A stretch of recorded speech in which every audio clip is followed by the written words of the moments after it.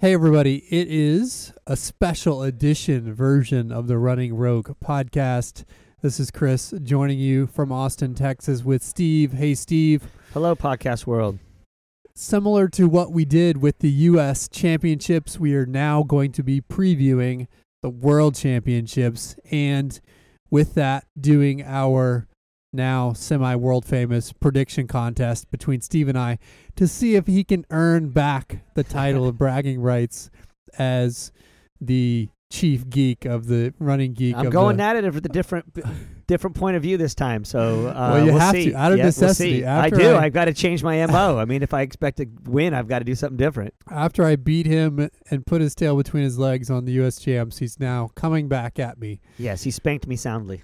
So we're excited to talk about our picks and the things to look for in each of the events, just like we did for U.S. Champs, but now for World Champs. I want to set the context briefly. This, in a lot of ways, is just like an Olympic track meet. You've got the best of the best from all over the world competing in London for gold, silver, and bronze. So it's not the Olympics, but you've still got gold, silver, and bronze in play in London like 2012. And the World Championships, if you're a track athlete, a medal from that in a lot of ways is equal to an Olympic medal for these athletes. So, absolutely equal. I think that the only event that I would say that it's not quite equal to is in the marathon. I don't think people value the World Championship marathon quite as much as they do the Olympic marathon. I don't think there's any reason for that. I just think that there is a tendency for that for some reason. I think that's true because you just have the big road marathons. And there's so many other opportunities to compete, and a marathoner can't race every race. So it's a big deal is what we're trying to say. And so we're going to preview the events, give our predictions, and let you know what to watch for as a fan so you can get excited about these events. To set the stage, as I said, we'll be in London, and the meet goes off. This podcast will release on a Wednesday the 2nd. The meet starts on Friday the 4th. And we'll run all the way until the 13th, the following Sunday, the 13th of August. So we've got basically a 9-day meet, which, if you're like me, is like Christmas in August here as a track fan. Absolutely. It's like the Tour de France. It's the closest we get to the Tour de France.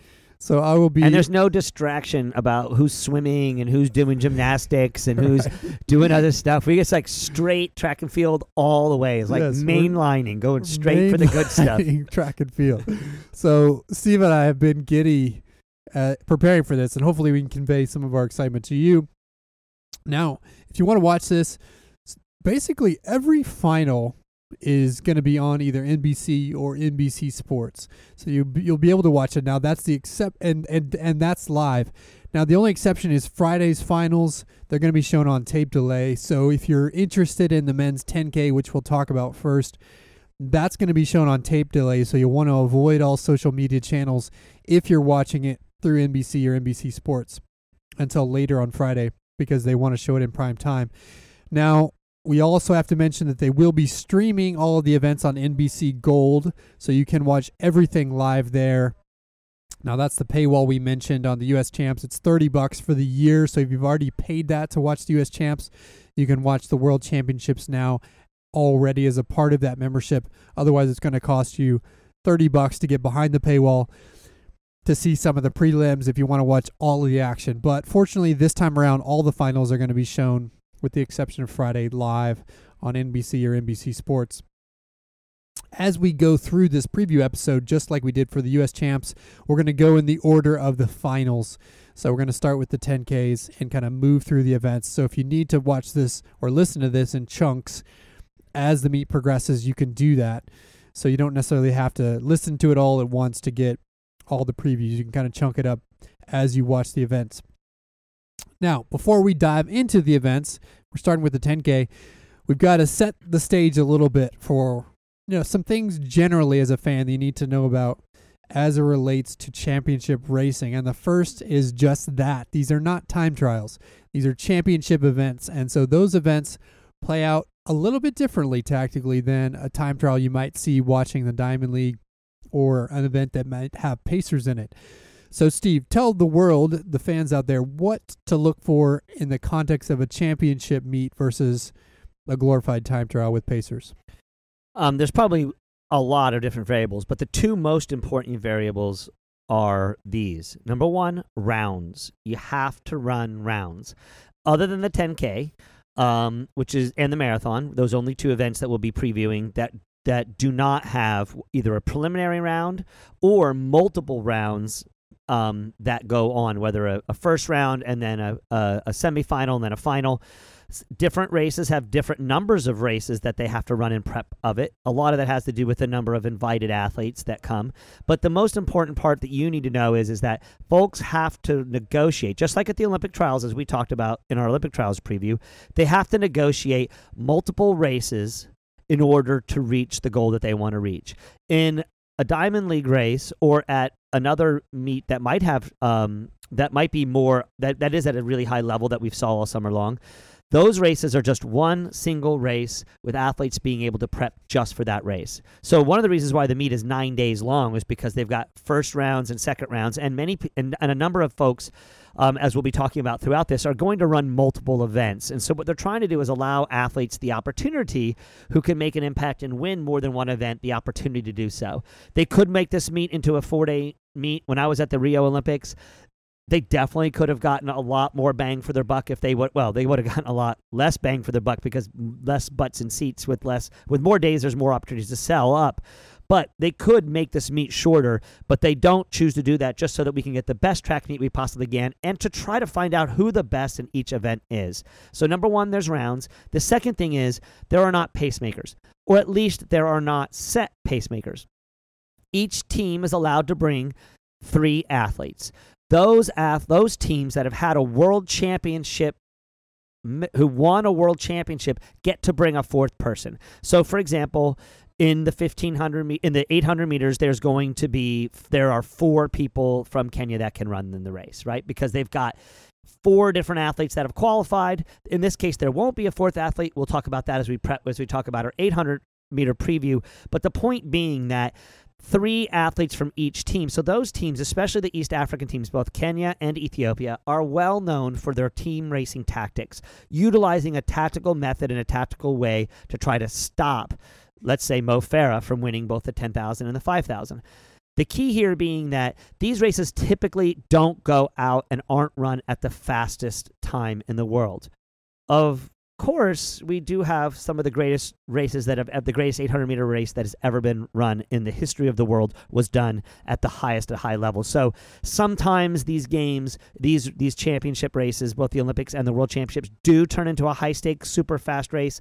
But more often than not, we see what we saw in the Olympic 1,500 meter last year on the men's side, where Matt Centrowitz, who I still think could have medaled, maybe not would have won a gold medal if that race hadn't gone out as pedestrian as it had, gone out really slow. So, as opposed to what you see on the U.S. on the European circuit, these races, a lot of different things can play out, and so Chris and our picks here are basically not only us saying who we think the top 3 athletes in these races are, but also how that race is going to play out, which means what time of day are they being run at? How many races are these people having to run before it? What have we seen from their prior races? Are they big time show up, get it done at national championship races, or are they just time trialing people who just get it done under fast racing circumstances? So lots of different variables, which makes it so hard to pick these races, but also makes it so much fun.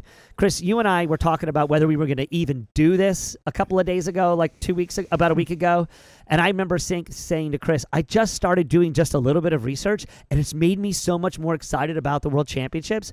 And I think, Chris, you had said, I'm a little bit jaded about what happens on the world level for various reasons that our listeners know if they've listened to our podcast. But even you, after a couple of hours, you sent me texts last night that were like, I don't want to talk about this. I don't even know. Like, how in the world am I going to pick the women's 1,500? Like, how do I choose? Like, how will the race go? So hopefully some of our excitement at bare minimum will wear off on our listeners. But also, hopefully, what you guys will do is go through this day by day. These 9 days will allow you to chop this segment up, as Chris recommended, and just listen to it race by race, get an idea, do a little bit of homework yourself, and be track fans, man. This, regardless of whether people are clean or dirty, whatever we talk about from that regard, listen, don't worry about that. Are you a tester? Chris, do you test? Are you out there testing these people? No, let them do their job. Let us be track fans for just 9 days, and we can sort the rest of the shit out after that. A couple of other notes on the rounds, just by way of context. The most rounds you'll get will be in the 800 and the 1500, 3 rounds over 4 days. So the athletes have to not only negotiate those races, but also have to deal with the accumulative fatigue of that. So oftentimes somebody going into a final might be pretty beat up depending on how they've raced their opening heat or their semifinal round, which might affect their finals performance.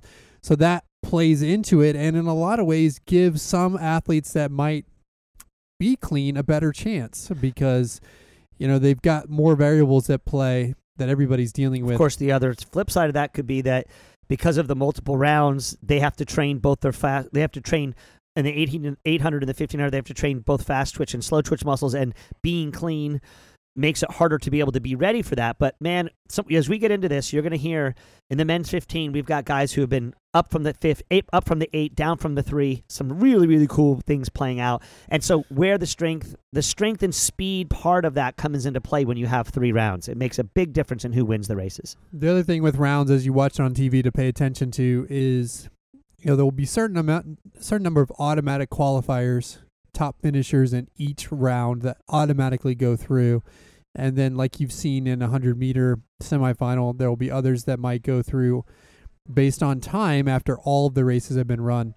So it'll be important to note that some of the heats will be a little bit faster or slower, and then people will game that depending on, you know, how things go. In the earlier heats, they might game that relationship to time later in the heats. So it's strategy, lots of variables going on with the rounds, not to mention managing the fatigue, as we mentioned. And there'll be a handful of athletes that we'll talk about that are doubling across 2 different events. Some, or one in particular, doubling across the 800 and 1500, 6 races in 10 days. That's an incredible load to take on. So that can also impact some athletes that might be doubling across those races, or potentially the 10K and the 5K. So there's athletes you might see in a couple different places, but that's incredibly difficult to do. All right, so we're going to dive in. We're going to start each of these previews with just a little bit of level setting, talking about when the event is happening, when the finals and rounds are happening. I want to also make sure everybody knows who the Americans are in each of these events. And then we'll kind of alternate as we did last time, Steve, laying out our predictions, talking about the reasons why, and then going into other nuances. Do we want to go into scoring at this point? Good point. We should talk scoring. So I beat Steve last time. I'm trying to has suggested some point changes, and I think maybe to boost his chances, but there'll be a couple of tweaks to our scoring this time. One of them is that we're going to be adding a point. If you happen to get the first place athlete correct, we want to give you a bonus for getting that first position correct, versus last time we treated all positions on the podium the same. So now instead of getting 2 points for correctly picking the winner, you'll get 3 total points for correctly picking the winner. So an additional point now for anybody who correctly picks the winner, and then 2 total points available to second and third as well. 1 point for picking correctly to have someone on the podium, and then 1 point for getting that place correct. So we've added a point for correctly picking the gold medal. The other thing we've added to add some intrigue to these debates and discussions is there's going to be a half point available for picking the top American. So we'll be picking, in addition to our podium finishers, the top American, whether they're on the podium or not. And then we're going to be throwing a wild card out there, which is sort of somebody with an outside chance of being on the podium that wouldn't necessarily make a standard prediction. And so for each event, Steve and I will be throwing out a wild card runner. And if that wild card runner happens to make it on the podium, then that's worth half a point. So we've got an extra point for first, and then two half points, 1 total point available for picking top US and for getting a wild card runner who makes the podium. So we've had a couple of nuances there. Lots to follow. We'll get all this stuff kind of on paper and posted so that you can follow the scoring along and see who the number one track geek is. And after we do this, then maybe next year, next year there won't be a World Champs or Olympics. We'll both cry about that. But at least at the U.S. Champs, maybe what we'll do is also do a general, like Let's Run does. We'll do our own sort of prediction contest where maybe you guys can win a prize, or maybe we'll figure something out that would be cool with that. But you guys should start, and you guys make your own picks. And, of course, don't listen to our picks and then make your picks because, whatever. Or if you want to game it and try to figure out how to use our picks to get your own gaming going well. But basically, think about this as you also doing your own predictions, or at least following along and seeing how we play these out, because I think that we do a pretty good job of knowing what we're talking about, and I think it'll be really interesting for you to see how each race plays out is impacted by the various variables that are in play. So anyway. All right. Here we go. We'll start with the 10K. We're starting with the men's 10K because it's the first final on Friday night, 2 days from when this podcast is released. FYI, weather in London, as Chris and I looked at today, is looking optimal. So weather conditions, at least in the PM, should be really nice for these runners. Yes. Highs in the low 70s, lows in the mid 50s in London right now. London, incidentally, is 6 hours ahead of us, so if you happen to be looking at a schedule with local times, then that will be your guide. I will also post a link to the schedule so that you can look all of this up. But Friday night, we've got the men's 10K. Just as a reminder, the U.S. athletes in the field will be Hassan Mead, who won the U.S. champs in a kick finish, Shadrach Kipchirchir, and Leonard Courier, who rounded out second and third at the U.S. champs. So, Steve, I'm going to throw it to you to start. What are your men's 10K predictions? Number one, hate to have Galen Rupp not in the game, but he's not, so let's not cry. Carry on. Number one, finisher in the men's 10,000 meters, I'm going with Mo Farah. I just have lots of reasons why I don't want him to win, but it being the first final of the meet, I just don't see a circumstance in which he doesn't win. He has stated publicly now a couple times that he wishes he had a couple more weeks to train, that he's not exactly where he wants to be. But earlier this year, he did run a 27:12, which is the third best time in the world mark this year. He also is the Olympic gold medalist. He now has won the Olympic gold medal or the world championship medal in both the 5 and the 10. I don't even know how many times. Somebody else can figure that all out. He is the prohibitive favorite. And even if he is playing these sort of song and dance game about who's going to be, that he's not quite where he needs to be, we'll find that out in the 5K. I don't think we're going to find any of that out in this 10K. In my opinion, there's no way for any of this field to beat Mo Farah, no matter how hard they go. Now, there's super intriguing play lines here in terms of how I picked second and third, and that a lot of what goes into how this race is going to play out in the context of the race. We've got a couple of interesting stories. Number one, we've got the number one and the number two fastest in the world this year, both Ethiopians, Abadi Hadis and Jamal Yimmer. Neither one of those people am I picking in the top three. Not picking them at all. But I do think that the way that they choose to race might play into what happens in the way that race goes, because they're going to do much better by pushing the field. The fourth best performance of the year is also an Ethiopian. So there is another play-in for how that might play out. But also going on is the Kenyan side. The East Africans will play against each other. And Mo in the past has been able to sit at the back of the pack, play cherry pick the race, move up when he wants to, get to the front about 2K out from the race. He does this every single race, and then he just winds it up and doesn't let anybody pass him. So I think that the other two people, both Geoffrey Kamworor and Paul Tanui, who are the Kenyans, they are not already at this point. They haven't played team tactics, and the Kenyans don't play team tactics the way the Ethiopians do. The Ethiopians play team tactics. Just they're nearly German. I mean, they're military about the way that they do things. The Kenyans are way more freeform. They're always looking for individual opportunity. But I do think that we'll see some Kenyans on a Kenyan on the podium. So my first pick again is Mo Farah. But I think the way this race is going to go out, I'm telling you, I had this guy initially as my wild card, but I'm now picking him in my second position. His name's Joshua Cheptegei. This gentleman almost stole the World Cross Country Championships. If you listen to one of our former podcasts, he was so far out in front. He made such a big, bold move. He went after it so hard, he almost pulled off a win. Now, he died spectacularly. He was on home ground there in Uganda. He is a Ugandan. This guy has balls that are so big, no one can. They won't fit in his shorts. This guy is the toughest guy out there, and I think while there might be some team tactics going into play, I think Joshua is going to basically take this race. He's run 12:59 for the 5K this year. He has not won any of the races that he's been in. In many cases, he's only been third or so. So a lot of people will probably question this choice. Again, he was my wild card for a while, but I decided at the last minute to pull him into second place because I think what's going to happen, I think he's going to try to make the race. And he's going to get away. He's going to push it.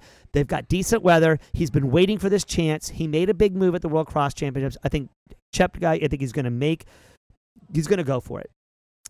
With that in play, it was like, okay, who's going to be third? All right.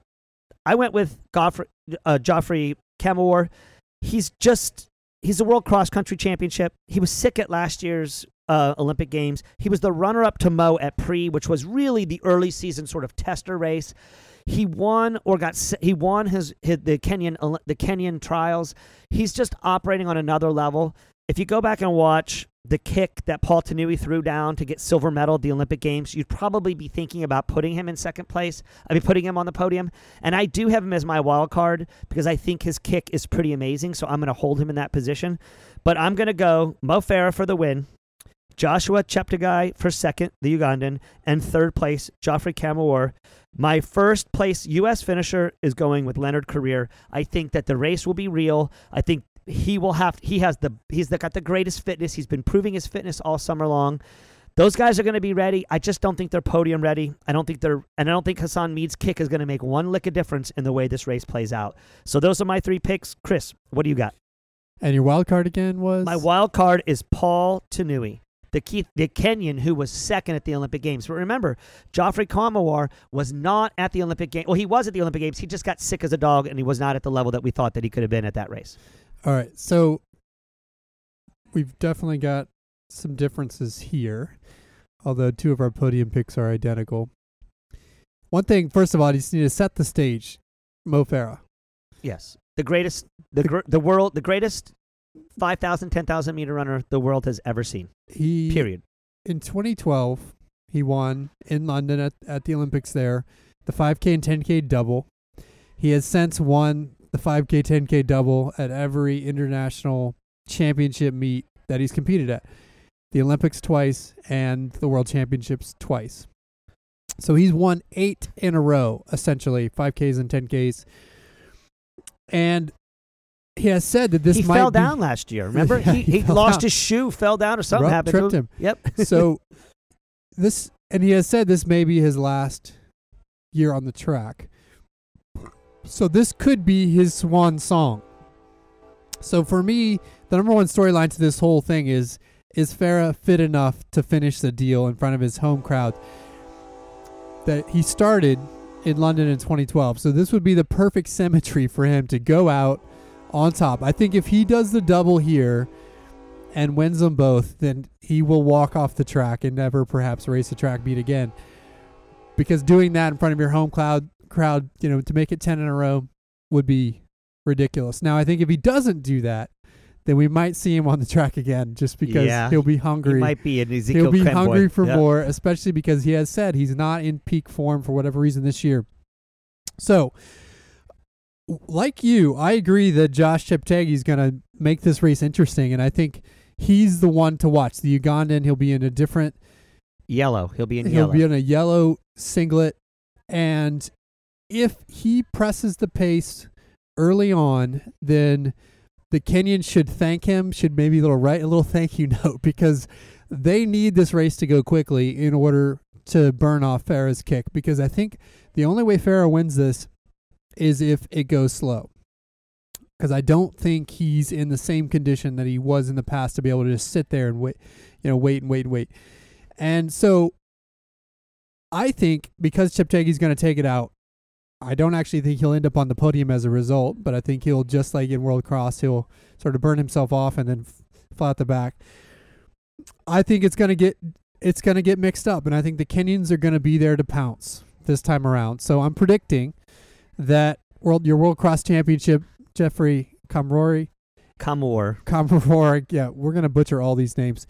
He was second in Beijing to Mo Farah in the last World Championships, and I think this time with a race that goes out legitimately, he'll have a chance with a burned off kick from Farah to be able to take it at the gun, hopefully just sitting on Cheptegei as long as possible until he has to take over. So I'm picking him for the win. You're picking Kamworor for the win. Wow. Okay. He finished second in the last World Champs. And so I think he's there knocking on the door with Farah and just needs the right race to play out. So I'm picking him for the win. He got beat by him at Prix, though. I understand that. Okay. So I'm picking him for the win. Mo Farah for second. I think that one's going to be a close race. And then I think off of a fast pace, I think it's a crapshoot for that third spot. And probably off of any race, it's a crapshoot for that third spot. And so I'm actually going with a dark horse Kenyan here. I think Tanui, as you said, is probably, if you were being completely rational, the next one you would put on the podium. But I actually like their third runner, Beden Machuri, who finished fourth in the World Championships in Beijing. He's been knocking on the door a few times, has shown the fitness to be there. I think Tanui's gonna fade late, and I think the third Kenyan, Beden Machuri, is gonna sneak in for the bronze to round out the podium. My number one U.S. runner would be Leonard Carrier. I agree with you on a fast pace. I think he's probably got the edge over Kipchirchir.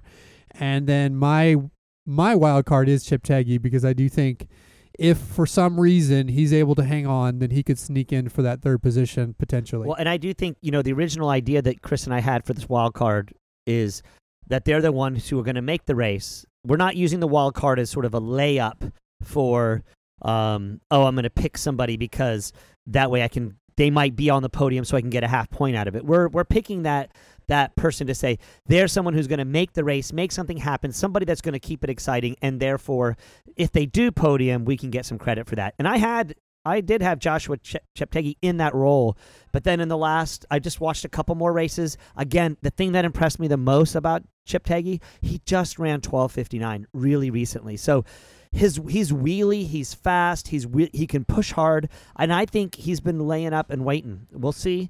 Already, right off the bat, Chris, serious point differentials. We're not calling it straight up. And so we should see some difference. We should see some points spreading. Well, yes, we might not get any points at all, but we will be different in the points played out. Because you know what? We didn't mention those Ethiopians. Again, number 1 and number 2 time of the year are Ethiopians. We just world leaders, we just kicked them to the curb. We didn't even pay any attention to them.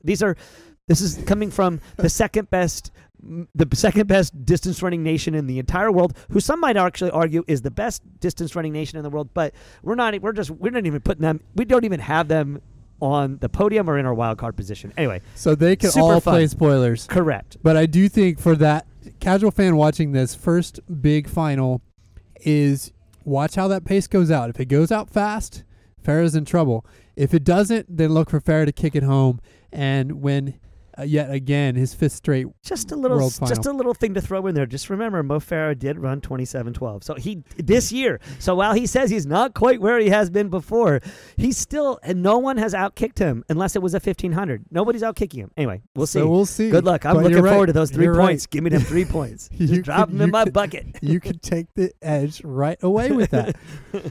All right, so that's your men's 10K. Now let's switch gears to the women's 10K. This happens tough. This race was the next night, to call. August 5th, Saturday night.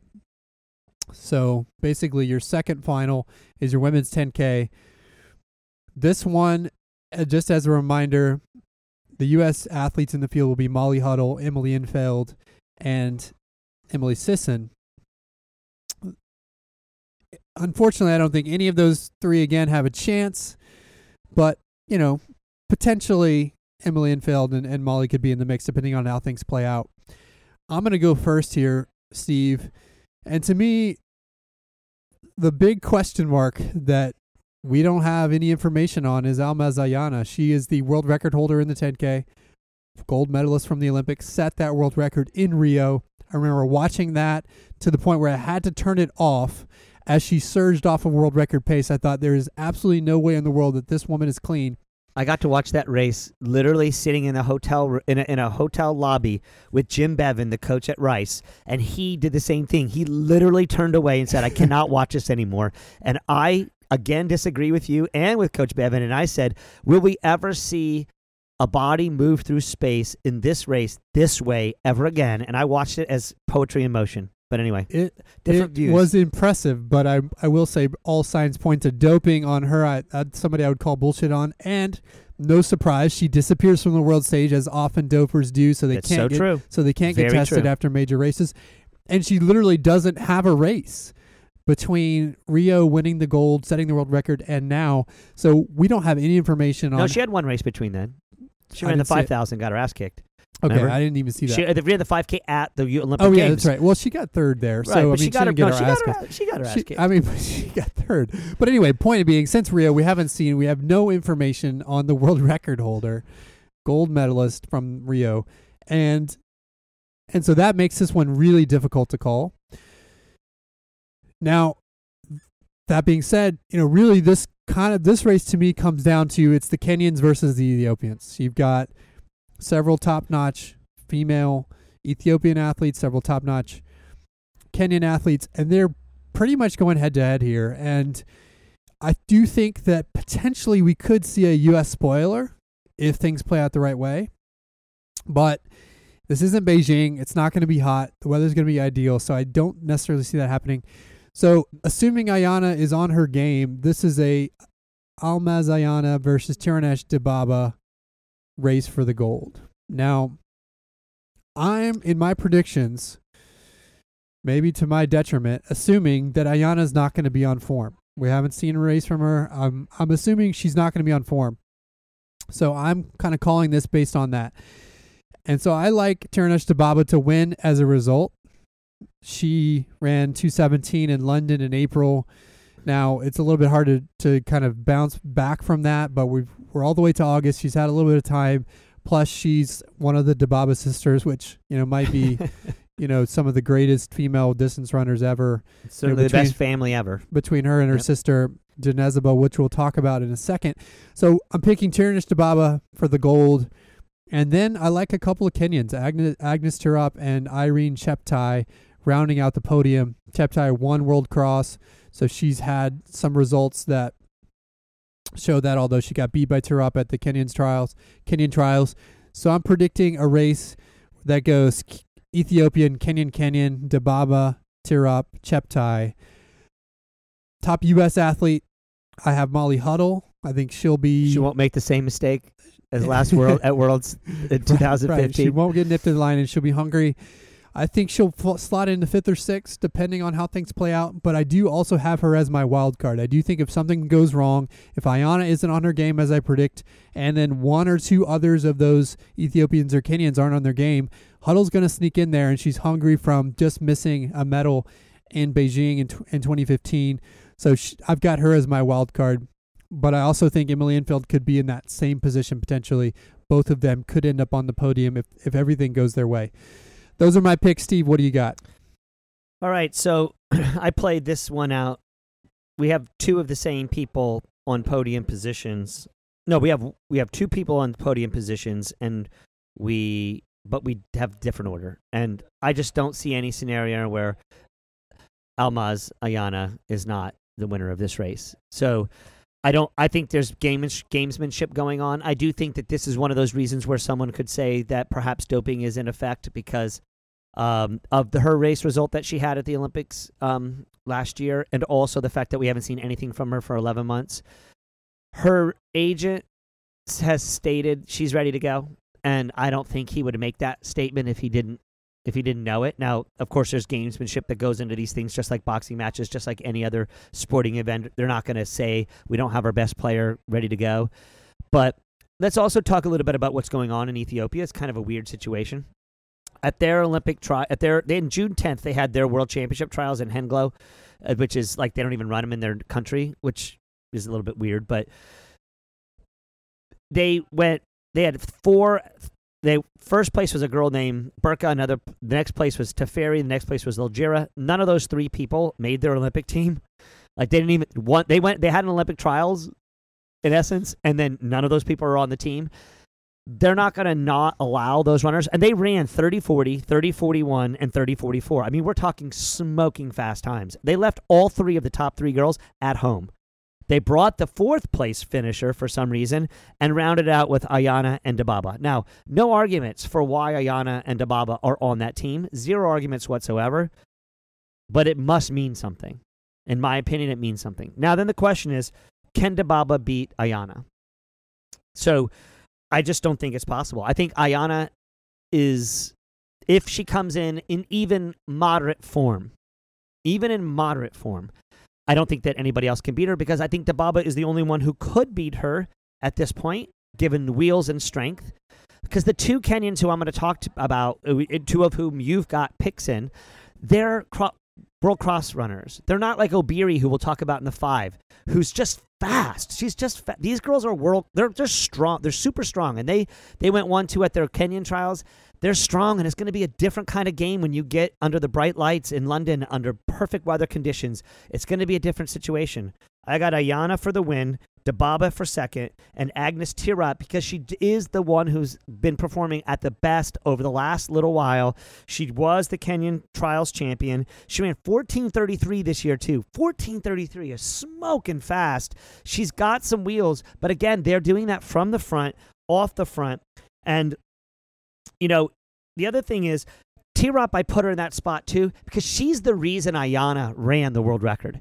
I mean, if you watch that race, check it out. She was crazy. You got to watch that race. She was crazy. People, the English commentators on the BBC were like, "Who is this person and what the fuck is she doing?" She's throwing some crazy ass stuff out here, and I think she's now learned enough. She has a lot of races. I think she'll get the third spot.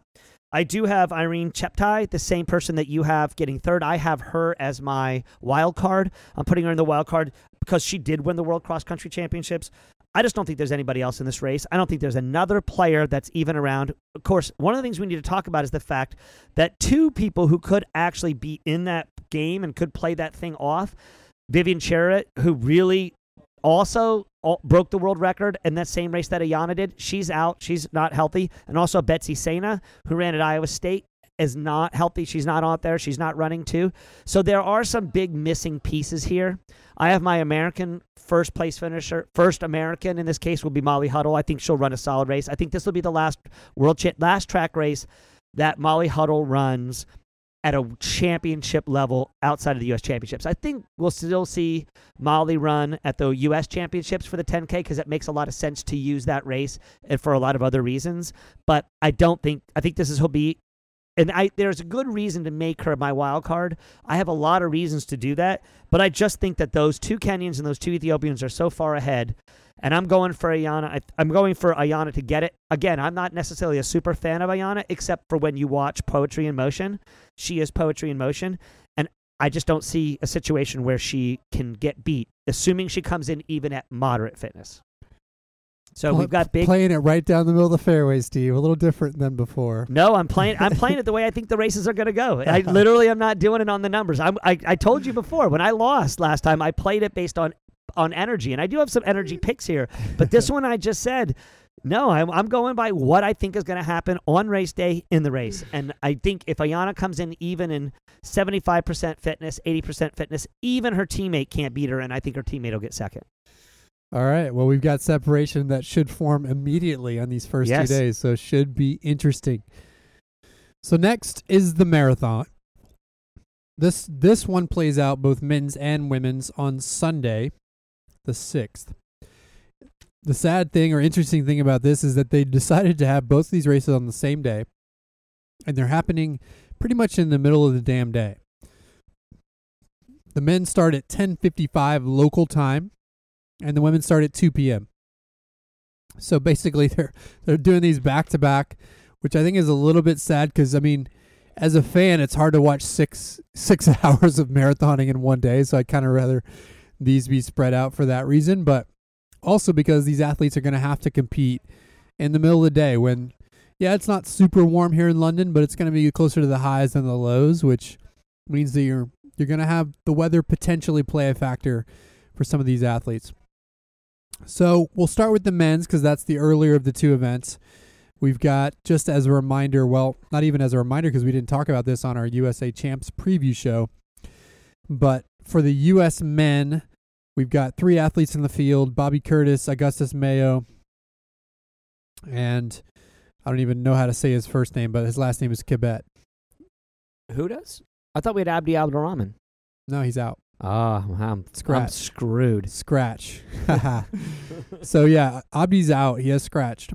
They brought in Diego Estrada as the other alternate, but Kibet, Curtis, and Mayo, from what I can tell, are your top 3 for the U.S. Steve, I'll take this to you. But as I do that to kind of tee it up, this really, typically as World Championships go, the fields are usually weaker for the marathon than on the track because you have a lot of athletes that are playing for Chicago or Berlin or some of the really fast fall races that command appearance money and a lot of prize money. And in this case, none of that's really at stake. So you often don't have a great World Championship event in the marathon, as you alluded to earlier.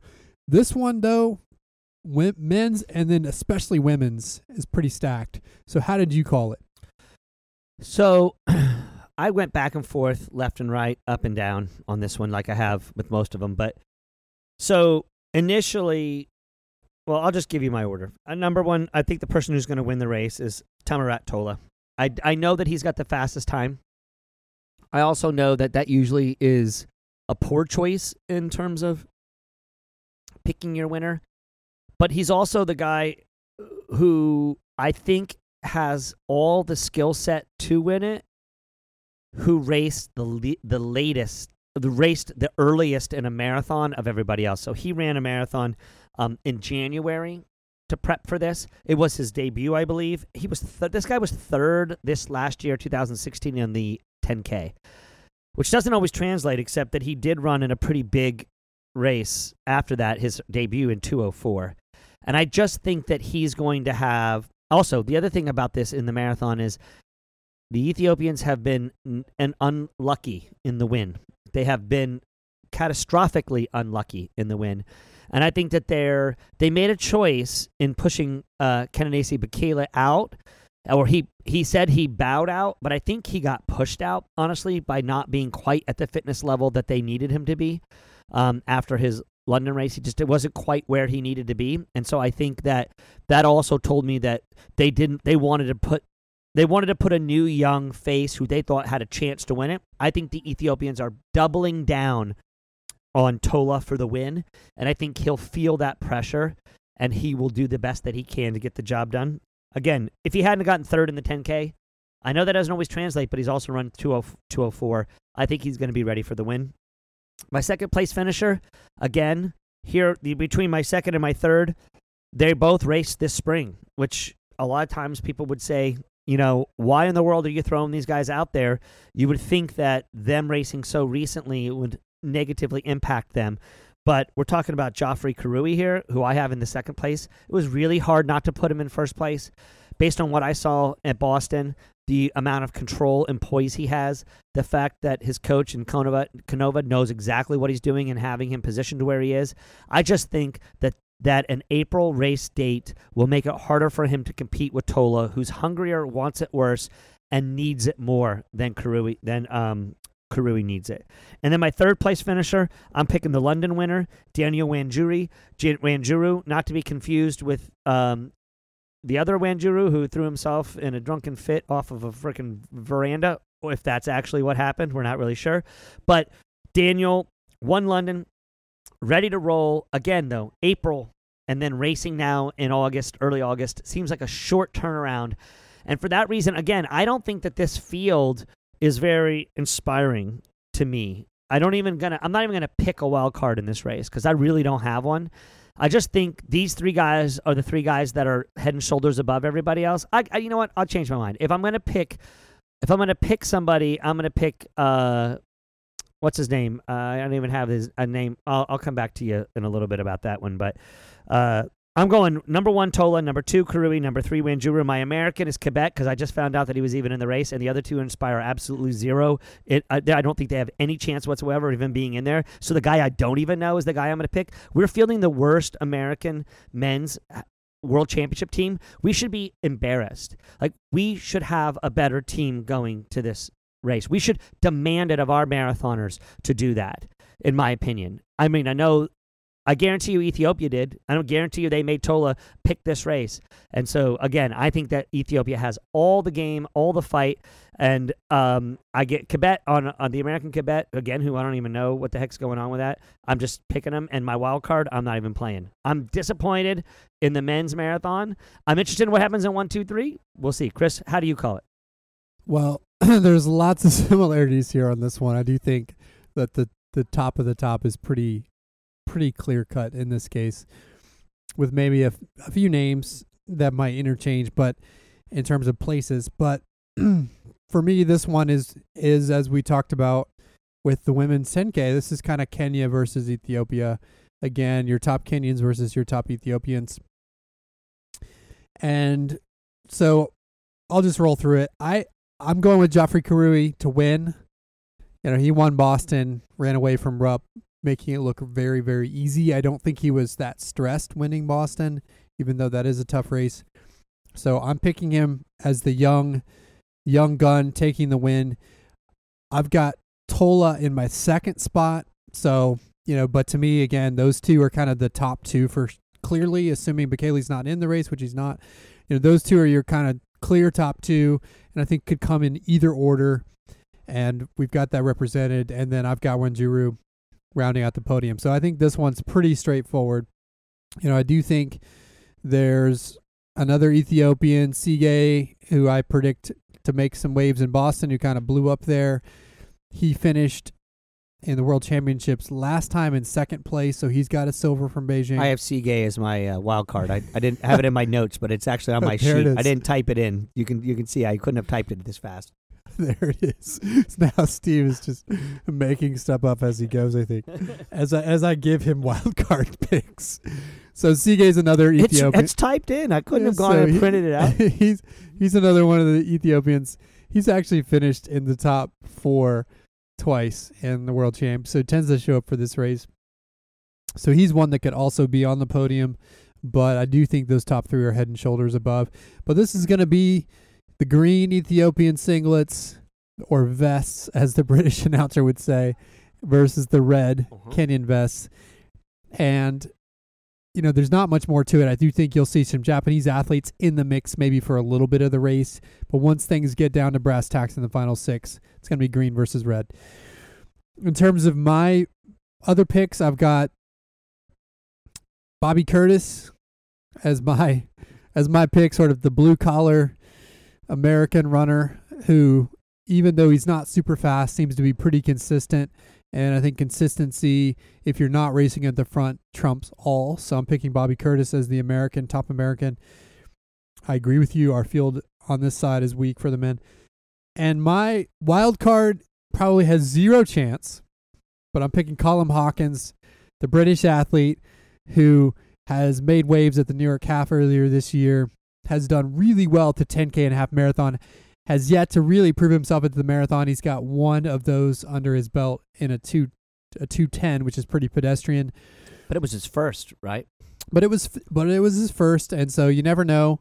And I think propelled by those British crowds, if the race goes out the right way, starts pretty slowly, he could be in the mix. You never know, kind of carried on by the London crowd. So I think that's a way, way out there wild card, but I'm going to throw it out there. That's why it's there. Just so that's why it's there. People have kind of a human interest story to latch onto as the local guy trying to do it for his country.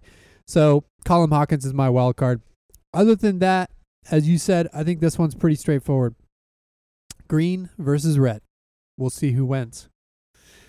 All right, so let's turn our attention to the women's marathon, also happening on Sunday, August 6th. At 2 p.m. So if you're a really committed fan, you're going to be watching all day World Championships marathoning.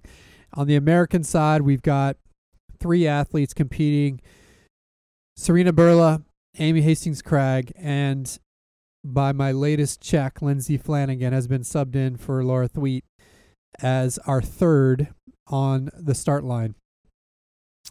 Unfortunately, again, I think the Americans don't have a chance here, but I do think we have a better chance in this race than we do in the men's side, so could be interesting. But if you look at the top of this race, it's deeper than the men's for sure. There's some really, really interesting names at the top, starting with Edna Kiplagat, who won Boston and who is kind of marathon royalty, as it were, at this point, given her history. She's going for her third World Championship gold. So she didn't win in 2015, but she won in both 2011 and 2013, and is trying to get that medal back from Mari Tababa, not related to the other Tababa Tirunesh that we mentioned, who won it in 2015. So in my mind, those two, Tababa versus Kiplagat, is sort of your 1 versus 2 battle. And if they're both on form, which they seem to be, and Tababa, by the way, finished third in the Olympics and won the last World Championship, so she's going for the repeat here. I think it's those two for 1-2. I'm picking Tababa for the win, Mari Tababa, Edna Kiplagat for second. Although those are tough and I think could be interchanged. My picks there are, again, just the fact that Kiplagat's older. She's coming off of Boston. Maybe given that the fact that she's a little older, hasn't recovered as well. Tababa raced well earlier this year, but she's younger. So I'm picking Tababa for the win to repeat as world champ, Kiplagat in second, and then Eunice Kerwa to finish in third because of her history in world championship level events. She finished second in the Olympics, third in the last world championships. So Eunice Kerwa, Kenyan athlete, although she actually competes for Bahrain now, so she's going to have on a red vest. So in this case, it'll be two slightly different colored reds versus your green. Again, I think this is a battle of Kenya versus Ethiopian and former Kenyans that are now in Bahrainian vests. So that's my top three, Tababa, Kiplagat, Kerwa. My wild card in this one is a Japanese athlete, actually. I think the Japanese women, all three of them, actually have really compelling resumes. The best of those three is Yuka Ando. And I think you could see a white-vested Japanese athlete sneak onto the podium if the race plays out the right way. So that's my wild card. And I think your top American is going to be Serena Burla. Her PR is actually faster than Amy Hastings-Cragg. And I'm just worried about Amy's form, given that she's had a little bit of an up-and-down year. Those are my picks, Steve. What do you got? We got almost everybody in the same position. Everybody on the podium or in play. We just have them in different spots. My number one pick is the Bahrainian Eunice Kerwa. I've got her picked for number one. She raced in early March in Nagoya and ran 2:21.19. She was silver at the Olympics. She's played this race out to be ready for the World Championships, and I think she's banking on that as a win, and I think that will see her through. I've got Kiplagat in second, so we've got Kiplagat in the same exact spot, but my reasoning for putting Kiplagat there is that I just don't think that she can get recovered quick enough from Boston. I think Boston beats people up. There's a reason why we didn't see Galen Rupp at the World Championships this year, not because he didn't want to be there in the 10,000, just because he had a hard time getting back. Yes, that was a month and a half prior to the World Champs, but I still think it's a tough thing for Edna to do. But I think if she does do this, she's going to go down as one of the absolute greatest marathoners in history on the women's side for her racing at that highest levels at the times that it matters. If she could figure out a way to win, I think it would cement her as one of the greatest of all time in the marathon on the women's side. I just don't think she's going to be able to pull it off. And so I have Mari Tababa, who was third at the Olympics behind Kerwa. I have her in third. So we have our order just a little bit turned around. But we have our 1 and 3 flipped, but we have our 2 in the same spot. And our wild card is the same person. I would have loved to put Yuka Ando. The way that she raced, she was second to Kerwa in that race in Nagoya. She was only about like 20 seconds or 20, I think 15 or 20 seconds behind her in a debut. That was her debut marathon. I think that she's one who, I think that at the end of the day, people will, if she does get up there, both of us will wish we had put her in there, but at least we both called it. I'm pretty certain if that race sits around and plays around and doesn't go hard and fast, I think she's got a real punter's chance to be on the podium. And then I pick just for a differentiator. I've got Amy Craig as my first American. I hear all your arguments, but I don't think she would have gotten on the starting line if she didn't feel like she was ready. But it is a big question mark of the fact that she did not get on the starting line at the 10,000 and totally screwed up my picks for the 10K at USA's. So I'm going to pick her because I didn't get her there. If she's going to get on the starting line, I'm expecting her to show up and race. So, and Jerry has proven that he can get people ready to go even if they don't have a bunch of races prior. And Berla is known for running fast, but not necessarily running in big races at the top level. So that's why I picked. And Flanagan is just a throw in the pot at the last minute. So, which honestly, I think honestly, I don't know really how it benefits anybody in that case. But whatever. I get a little sour because I have an athlete that I think should actually be running in London, who I coach, who isn't going to be able to doesn't get on the starting line because they have much harder standards. And so when I see the U.S. just throwing, I mean, not that Lindsay Flanagan's a terrible runner. She's a solid runner known with good results, but it's like, just don't toss that stuff out there. Let's just keep it where we're at, but put people out there that can compete. Because in every other area we do compete. If you're going to go to an alternate, now Kara Goucher is actually the alternate of the alternates. Like, if you're going to go to an alternate, why not pick it? But Kara wouldn't ruin her season just to get on a starting line at a World Championships if it doesn't feel like she's ready. She would have said no, probably. And they probably did ask her. She probably said no. I don't know. She has said she wants to wear the U.S. singlet one more time. Anyway, that's the marathon. Again, in both of those races, we're looking for the red versus the green, more or less.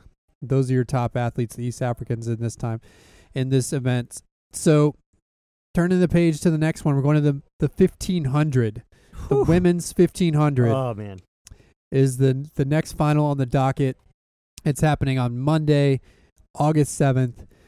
And as I told Steve in text as I was preparing, this has got to be the most stacked field ever. It's unbelievable, the field. Almost impossible to pick. I spent so much time on this that I probably would rather have back, but now I'm super excited to watch it. On the women's 15 side, just as a reminder, we've got Jenny Simpson, Kate Grace, and Sarah Vaughn as our three there. Both Kate Grace and Jenny Simpson have legitimate chances to be in the final, and if they are, you never know what can happen in a 1,500-meter final, so that could be exciting. But the field otherwise is so stacked that it's hard to believe that this time we're going to get an American on the podium. So, Steve, we'll take it to you. Women's 15, what do you got? This was the toughest one to call. I watched race after race. I did crunch the numbers. I thought I was going to pick Dibaba for the win without a question. I thought for sure I was going to have her in that position. She ran a 4:16 mile this year and hasn't over-raced, which she's done in the past. But I'm going to call it. I'm going to say Alberto Salazar factor. I think Sifan Hassan has moved over to running with Alberto, and Alberto has proven to get people into gold medal positions at the races that matter. And now that he's taken on more international athletes, the way she's won 2 Diamond League races this year, the way that she won them against all comers all the way. She did get beat once or twice, but she's looking in fine form, and I'm certain that her periodization is exactly right, dialed in to perfection. She's also considering coming back in the 5K, which should be super interesting, but the 15's happening first. So there's no question about where I'm seeing where she's going to position herself and what places she's going to get. So I'm picking her. Again, she's gone sub 357 3 times this year. That's huge, her level of consistency, which says to me she's ready for rounds. I know her coach has her ready for rounds, that she's moved up to the 5. So I've got Sifan Hassan for the win. The other thing, too, something that maybe people may not know, we're going to talk about the women's 8. In the women's 8, we saw these 3 women come within 155, 155, 155, all 3 coming across the finish line. And who was 4th in that race? But Sifan Hassan in 4th place in 156 in a huge PR. This woman is ready to roll. She's dialed up, locked and loaded. He's got a coach who knows how to get it done. Sifan Hassan for the win, which I think you might have called, Chris, but I think others won't call that. I think they're going to want to go with Dibaba with the great performance she had this year. That 4:16 is a real result, and it was solo. She did it solo. But that's the problem with Genezi Dibaba. Solo is how she seems to always put her great races in. How many times is she winning at the top level? She's done it a few times. She's won a world championship medal, but last year she didn't get it done. I just don't see it happening. I got Dibaba for second place, which was so hard to pick. I wanted to give Faith Kipyegon, who was the Olympic gold medalist. Again, I'm giving the Olympic gold medalist third place at the World Championships. But I think Hassan has just shown herself. Dibaba coming back, being hungry. I think she's going to get it right in the 1500. I got her at second. I got Faith Kipyegon, which is hard for me to pick. I hope Faith wins the whole thing, to be honest with you. I would love to see her win. And she also has won 2 Diamond League wins this year, has run super fast a number of times. This is the race of the meet, in my opinion. This race, if it goes off well and is run well and it becomes a real championship race, should be so much fun to watch. My first American, I really do think that Kate Grace probably is faster than Jenny right now, but I'm going to say in this level of race and the way this race is going to play out, Jenny knows how to get herself right where she needs to be. She always ends up right. I mean, she medaled at the Olympics again, right? But she gets herself in the right place at the right time all the time. So I got Jenny being the one to make the most. But I think 5th, 6th is probably the best we're going to get there. My wild card is super interesting. If she hadn't broken her foot earlier in the year, maybe she wouldn't be there at all, or maybe she would be better off. I don't know. My wild card is Laura Muir. There was one point in time where I actually picked her to win.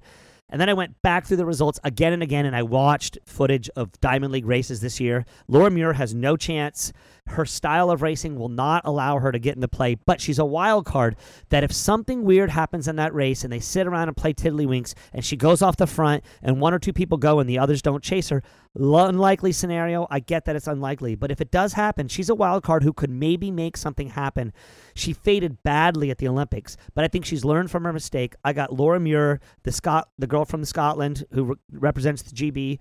I think she will she's in that wild card position. So, I mean, and there's bodies all the way down past that. But Chris, that's my top 3 with my American and my wild card. Where do you see it playing out? Well, first of all, I think the rounds on this one are going to be super interesting, especially depending on how people get paired up. Some of these favorites get paired up together because I think this is one where I kind of hope that we get all the heavy players in the final, but I think this is one where you could end up with somebody somehow getting caught out if a race goes slow. But the rounds will be super interesting. My top 3, at least the women in the mix, are the same. I've got a different order. But the other thing before I dive into that, though, that we got to talk about. I just got your implication there. Got it. Yeah. I know your wild card. Yeah. All right. So the one thing we got to talk about before I give my picks is Caster Semenya. She is 800-meter gold medalist from Rio. And we'll talk about the 800 in a second, but it's sort of one of these women that is competing with elevated testosterone and hydroandrogenism. And she's decided to double at this meet. So instead of just running the 8 as she has typically done in world level meets, she's doing the 15 and the 8, which means she starts with the 15. So she starts day 1, day 2 with heats and rounds, and then potentially this final on day 4 if she can make it there. So we've got to mention her. She's going to be in the mix, whereas she typically hasn't been. I think it's going to be interesting to see if she makes the final, because tactically she hasn't necessarily proven that she has the chops to hang with some of these other women. But if she makes the final and the final's fast, then you never know what can happen, although her PR doesn't quite stack up with the rest of the group. So Semenya is someone to watch out for in the South African singlet. Going to my picks, I've got Faith Kipyegon with the win. She won in Rio. She's won in Diamond League meets this year. She's the young gun of this group. And I think with rounds, I'm going to pick youth to win it. I think she's also shown tactically that she can win a slow race as she did in the Olympics, or she can win a fast race if she needs to, if she has to run 3:58 to win this meet. So I'm picking Faith. I've got Dibaba second, although I do have concerns like you do with her tactics, so that'll be interesting. And I've got Hassan rounding out the podium. If anything, I question, whether Hassan should kind of flip to the top. But I think if she doesn't win, I think she's going to fall to third or even end up off the podium, depending on how the race plays out. with the U.S. pick, I've got to agree with you, Jenny Simpson. I mean, this will be her. She's attempting to go for her third world championship medal. She's won gold. She's won a silver at the World Championships. She's won a bronze at the Olympics. So she just knows how to get it done. And I think her experience is going to put her in that first American spot. I would love to see Kate Grace in position in a slow race because you never know what she can do with her speed and strength. But I just think Simpson's going to beat her out. And then I've also got Laura Muir with the wild card. Again, she's doing it sort of on home turf there in London, so it'd be interesting to see if that can carry her, unlike, what she did at Rio where she kind of faded late. So I got one no-pointed prediction, right? No credit for it. Castro won't show up for the first round of the 15. I think she's full of shit. I think she's playing a game. I hope she starts, because if she starts, then my 800 picks are going to be even better, because she's going to go through the round. They're going to sucker her in, and it'll be awesome. I hope she runs them, but my guess is that she's all the things that people are giving shit to her about, which is she's showboating, and now she's using her bully pulpit, her position, to try to get as much attention as she possibly can, which some people will say, Steve, there's the same argument you made about Alyssa Montano and why you're grumpy about her doing that. And well, you know what? Each person can do what they want to as they choose, and women should be empowered to do the best they can for themselves and for women. But I'm just a fan of the sport, and I happen to have a different thing dangling between my legs, and so I don't see it the same way. Honestly, my position is I bet you Castor's full of malarkey, and she's actually doing this for a press stunt, and it's not a real thing. And unlike the U.S. Championships and unlike other events, she won't be penalized for not showing up to those rounds. She declares. It doesn't mean that it stops her from competing in other races. I wish that they would do that. I wish that the World Championships would have the same thing. Once you're declared, you have to compete, and you have to show good faith effort, or you'll disqualified. But that's not happening, and so I surmise we might not even see her at the starting line. That'll be interesting, because if she does run all the rounds in both events, she'll do 3 races in 4 days to start the championship. She'll have 2 days off, days 5 and 6, and then she'll have 3 races in 4 days. How many tempo runs do you think she's done? And at what paces has she done her threshold runs? Think about the other 3 people that we've picked, all the other women that we've picked in this 1500 field. They weren't running around trying to run 51 seconds for 400 meters. They were out doing real work, being ready for rounds and getting ready. I think if she goes out there, she's going to get exposed, and I think she knows it. I hope she goes and it gets exposed. Incidentally, she's also listed for the South African 4x4 team relay to close out the meet, which would be happening the same day as the 800 final, so that's unlikely. So there you go. That's your women's 15. Now let's turn our attention to the men's 15. This one doesn't happen till the last day of the championship. So Sunday, August 13th, the men go off one of the last finals of the meet. We've got, for the men on the U.S. side, your Olympic champion gold medalist Matt Centrowitz, who got second at the U.S. trials, Robbie Andrews, who won the U.S. trials, and John Gregorek, rounding out our 3. Now, this one also going to be interesting. You've got some really, really ridiculous Kenyan athletes at the top of this race. I assume Kiprop's going to race. This is one where you have 4 Kenyans actually listed, because Kiprop is your defending champion. I think he's racing. He's in. So you've actually got 4 Kenyans, not 3, in this meet. Although, we'll see where Kiprop is. I think one of the big questions is, where's his form? Because basically he's raced like dog shit to this point, and that could be gamesmanship. That could be who knows what. He tends to be. He ran a really solid 800. I saw in one of the Diamond League races, which was really impressive. But anyway, go ahead. He plays games, and you never really know what you're going to get from him. So for those reasons, and I'll go ahead and just roll right into my picks, I'm counting him out. I don't think Kiprop is going to be on form, and if he is on form, I don't think he's going to take it seriously enough to run the races tactically the way he needs to. I also think he's worried about getting beat by his countrymen, and I think he's got 2 other Kenyan athletes on the list that can basically take him to task at this point. And by slacking off or doing something stupid, he can kind of make excuses about not getting legitimately beat. So my picks are as follows. I've got Kemwoy, however you say his name. Kemwoy. Mm-hmm. Who has run 3:28 this year in Monaco. Winning this thing, I think he and Minogi or Managwai are your classes of the field. I think they're going to go 1-2 in a fairly quick final. And I'm picking the wily Matt Centrowitz to round out the podium. He didn't go into the U.S. trials on his game, but I think by this point he'll have gotten enough to get into fitness to compete in a tactical race, and he is as tactically good as anybody. So I think he'll be your top American on the podium for bronze. My wild card, which isn't really a wild card in the sense that he's got a couple of major medals already, is Nick Willis. New Zealander, getting a little bit long in the tooth, getting a little bit older, but he finished third in the Olympics last year. He's won a world championship medal before, and he has a silver from Beijing. So he's been on the podium before and knows how to get it done, not only timing his fitness the right way, but also tactically racing the right way. So I'm picking him as a wild card for the podium, and I think he could easily sneak into that third spot. Those are my picks, Steve. What do you got? So this is the race I probably did the most homework on. I told this to Chris. I watched Monaco the night it ran, and two guys I'd never really I'd heard of Managwai, but I hadn't actually seen him run, and I'd never ever heard in my life of a guy named Timothy Cheruiyot. I watched that race. I thought Timothy Cheruiyot was his pacer. I swear he was his pacer. I showed it to a couple of folks that run in our group this morning. I said, watch this race. What do you think's happening? They said the same thing. They kept waiting for him to step off at 500 to go, at 400 to go, at 300 to go, which is a really deep in a race for a pacer to go.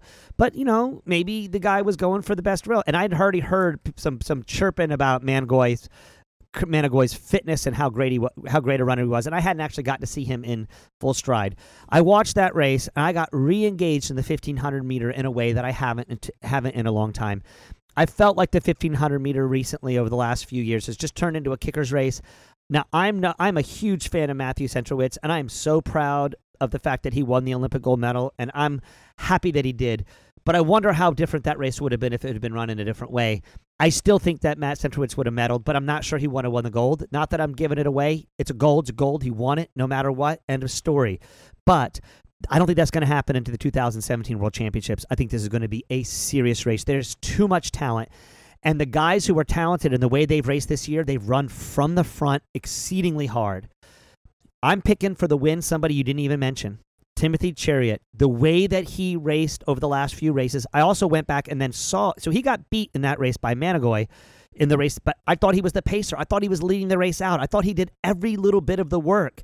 Then I watched another race. I can't remember exactly which one it was. It might have been Paris, where with 300 meters to go, he jets out like McLuffy did at the Olympic Games in 2012 with an acceleration that no one else could match. That was so fast, and this guy looks like the old 5K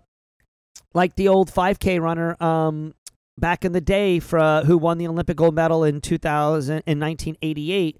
I'm forgetting his name, but he's sort of loping, elongated stride, doesn't look like a super fast guy, but he just accelerated with such speed. I was like, oh my goodness. Then I went and looked at the Kenyan trials, because that's key, right? And I'm going to say the name Ronald Kemway, who you talked about as your winner. He absolutely decimated an incredible field in Doha over 3K. Beat our boy Paul Chalimo, the American. Just stomped everybody. Ran away from everybody in such a way that if I hadn't seen the last two races of the year, I would have had Kemway as my winner almost for sure. But I don't. I've got Cheruiyot for the win. I've got Managwai for second, and I've got Ronald Kemway for third. And I think that that's the flip of how they finished at the Kenyan trials. You had Kemway for the win, you had Managwai for the second, and you had Cheruiyot for third. I think it's going to be flipped. I think Cheruiyot now he's young, 18, 19, 20 years old. He sees, he's got the light, and I think he's going to go for it. And I'll tell you this, nobody else has a freaking chance. And the reason they don't have a chance is because Cheruiyot is not afraid to make the race go. Somebody's going to make that race go. And if they do make it, I think Cheruiyot's going to get the win. It's a little unconventional choice, but that's where I'm going. My American is Centrowitz. I know Robbie outkicked everybody else. This is a man's game. I don't think Robbie's ready to run at the level that these guys are. Centro has proven time and time again at every level that he's able to do it. His coach, again, is Alberto Salazar. He's going to have him ready to roll. He didn't look so good earlier this year, but I think he's going to be ready to roll. He'll get through the rounds in the way that he needs to go. I do think if there's one person to not make it into the final that would shock so many people, it could be Centro. He's a guy I think could actually get bumped out because he might not be quite as sharp and ready to turn over when he needs to. And then my wild card is a little bit different. I went with Aman Wote, the one Ethiopian in the field who won outright, snuck away and stole away a Diamond League race at Lausanne this year in the 15. And we haven't seen an Ethiopian compete at a high level in the 1500 in a long, long time. We've got a guy who might do it, so I'm throwing him in there as my wild card, assuming there ends up to be some hoo-rah-rah Ethiopian mojo that happens in this meet. It's a chance that he could get out there, and it's also, if everybody sits around, he's proven that he can go out, get away, and stay away. I don't think that's going to happen at this World Championship. I think this and the women's 1500 are the races of the meet to watch. They're going to be so much fun. Those are my picks. Chariot for the win, Managoy for second, Kemwoy for third, Centro for the American, and my wild card being Aman Wote. Interesting. I think the Chariot pick is a good one. You know, he's one I looked at as sort of, in some ways, a wild card because he's younger and just a little bit of an unknown at this point. So it'll be interesting to see how he handles the rounds and the championship nature of this event. And shocking that we both dissed Kiprop. Like neither. I almost had didn't even think about it. I almost had him as my wild card because I just thought, but then I was worried that you would say I was trying to get my half point off of just picking a winner, so I went with somebody else. But I don't think Kiprop's going to be in the game. He is a wild card. He could win the whole thing. He's the guy that could win the whole thing and make our points not be there. But I'm sure Chris and I are going to get our points in other places because the Kenyans are far and away in this event. And these guys are young. These guys are all 21, 22, 23 years old. The old, long-in-the-tooth guy is Kiprop, and again, he quits. When big races don't go the way he wants them to, he quits. He just stops, and he doesn't get it done. So anyway, yes, he ran that fast 8 earlier in this year. I just don't think he's ready to go. And he didn't have to win. He don't even think he ran the Kenyan Trials. The 3 guys that ran the Kenyan Trials are the 3 guys that are going to medal at this World Championships. The Kenyan sweep would be huge for them. All right, so next on the docket is the men's steeplechase. We've got the final occurring on Tuesday, August 8th. The heats or the initial round for that will be on August 6th, happening on Sunday. So, Steve, I'm going to take it to you first. What are your picks for men's steeple here? This one was so tough. I mean, it was so tough. This is the one event I'm going with my heart on 2 of my picks, and this is a spot where I could lose some serious points. I got a feeling that Chris might call it relatively similar. I think we'll have one person not in the same spot, but I'm going with Evan Yeager for the win. I just think he's too good. I think he's got the Kenyans scared. We've got Consilius Kipruto, who is the prohibitive favorite, who everybody would expect to win. He hurt his ankle, and he dropped out of Lausanne and then he didn't even run Monaco. And I watched the video of that race because it was just epically amazing to watch Evan run that race. I think everybody's probably watched it. It was just, I posted that on Facebook as well. It's just watching a guy rebound from where he was earlier this year in May and just in the frickin' tank. Terrible position. Just felt terrible. Was so worried that this year was going to be the year that he couldn't get it done. His coach, Jerry Schumacher, calmed him down, took him up to altitude. He came back, ran an amazing last 400 at the U.S. Championships in the steeple. Didn't look that great. We both agreed, Chris. We were worried for him during that race, especially having heard the story about it. But he has just continued to improve. In his race at Monaco, running 8 minutes, running away from everybody, the best Kenyans that there are out there, except for Kipruto. I just think he's too good, and I think it's his time, and he's going to make the most of it. I do think the big problem here is that Kenya has won every single steeple since 1987, and I think that they may have only had 1 or 2 positions where they weren't 1, 2, and 3 at the World Championships. Every single steeple since 1987. So to call Evan Yeager is not just, it is a heartfelt thing because statistics would tell you not to do that. But Kipruto has put me in a position where I do that. My second place position, this is where I might be in a little bit of trouble. I'm going with Ezekiel Kemboy. I think he was so mad after last year. He was so pissed off that everybody dissed him. And he said he's coming back for one more year. He's run 8:33. That's the best time he's run this year. He's 33 seconds behind the best in the field here. But I'm just telling you, man, this dude, he makes shit happen. I'm sure you probably have him as your wild card. I'm not putting him in wild card. I really wondered about this. The problem is I don't see anybody else back here. I think I can get a half point with my wild card that I've got anyway. So I'm picking Jaeger for the win, Kemboy, the crazy psycho Kemboy, for second, and I'm going Kipruto for third. I'm worried Kipruto won't make it through the rounds if he's really hurt. They did say they held him back and that he really wanted to compete, so he's probably okay to go. But I'm putting him at third. Really hard to make that decision. Kemboy is a little bit out there. My first American, obviously, Evan Jaeger. I got him for the win. My wild card, though, is an American. Stanley Kebeni, the way he ran his last race at Monaco, he got 8:08, ran an incredible race. I just think he's ready to go. But I think that I'm just going to throw out. This is my, Kemboy's my magic pick, right? It's my. If there's any justice in the world and any magic in the world, Kemboy will find it. If there's any at all, he'll find it. And if he does find it, I pity everyone. The good news is Evan Jaeger is just that much better than everybody else in this race. Those are my picks. What you got, Chris? I think your Kemboy fanboy-ish stuff might help me make up for my 10K picks, because I did open the window there. I'm worried. I don't think Kemboy's going to make it through the rounds. It seems like he's been doing more drinking than he has been running. And so I'm not worried about it. Although we have to give credit where credit is due and mention him, because he is the GOAT of men's steeplechase for sure. He's got 2 Olympic gold medals. He's got 3 World Championship gold medals. So this will definitely be. And 2 of those medals that he got were times where he had not run any faster than like 8:25 in the year. So he has been known to pull the rope-a-dope too. So just putting that out there. He has been. So we'll see. But I'm not predicting that he'll be in the mix for this one. And for that reason, I think, I'm not picking this, but I think if there's a race where the U.S. men could get 2 people on a podium, it is this one. Mm-hmm. Because like you, I've got Kebeni as my wild card, and I think with Jaeger's form, he's going to be on the podium, period. He's going to be 1 or 2. I don't think Jaeger falls below 3. And then it's just a question of how the rest of the field plays out. And if Kipruto's injured and something happens with him, then it is wide open for Kebeni and even potentially Hillary Bohr to sneak onto the podium. So we could have 2 Americans sniffing at the podium here. So that's a big deal. My picks are Jaeger for the win as well. I went back and forth because I checked myself. I'm like, is this a heart pick or is this a real pick? And then if you look at... It's a real pick, It's a real pick. If you look at his race to finish out that Monaco event, it shows you he can win off of any tactics. This thing can go out fast, it can go out slow. He can close it out with the best of them. He can run hard from the front with the best of them.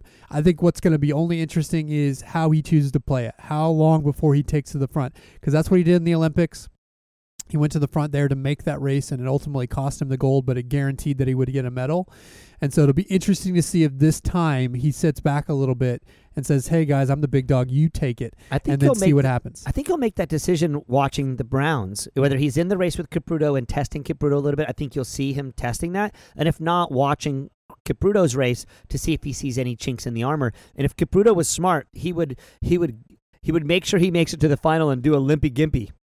Right, lip up and gimp up a little bit. Try to see if he can do a little rope-a-dope on him. Rope-a-dope. So I've got Jaeger for the win. You never know from Kipruto because he hasn't had a recent race coming off of his injury. You never know. But those 2, I think, are your clear favorites. I've got Kipruto second. I think Jaeger beats him with a brutal finishing kick. And then I've got a third Kenyan, not Kemboy, Jairus Berek, who was also there in Monaco, rounding out the podium. Kebeni, though, is my wild card, as I said. Jaeger, my first American, obviously. And again, I think this is a race that could see 2 Americans on the podium. And again, that's not like there's probably not more than a 10% chance that happens. But the fact that there's a 10% chance or even a non-zero chance that happens is huge for the Americans and means that, the Kenyans might finally be seeing some of their dominance in this event fade away. So those are my picks. The Kimboy one there for you might make things interesting. It might. We'll see. All right, so now we'll go to the women's steeple final. This happens on Friday, August 11th. The heats are on Wednesday, August 9th. Lenny Waite, first thing before we talk picks, Lenny Waite, former RoGacy athlete, now training in Houston with her old coach Jim Bevan from Rice University. She is in this meet and by all accounts healthy, so we are super excited about that, hoping that she could potentially compete to get into that final. We will see. So good luck to Lenny. Just as a reminder, also the Americans in this field are Emma Coburn, Courtney Frericks, and Colleen Quigley. All very, very stout steeplers. But unfortunately, this field is stacked from the top to the bottom with more stout steeplers than the Americans can. No, and the Kenyans can throw forward. The Kenyans have a couple of years ago was the Ethiopians, and now it's the Kenyans. The Kenyans are just unparalleled. It's crazy how good they are. In my mind, there's 4 women really competing for the podium here, and I'm going to butcher these names completely, but you've got Chepkoech, you've got Chespol, you've got Jebet from Bahrain, and Jeb Kimoy from Kenya. So 4 women that have all run 9:01 or faster this year that I believe are competing for the podium in this race.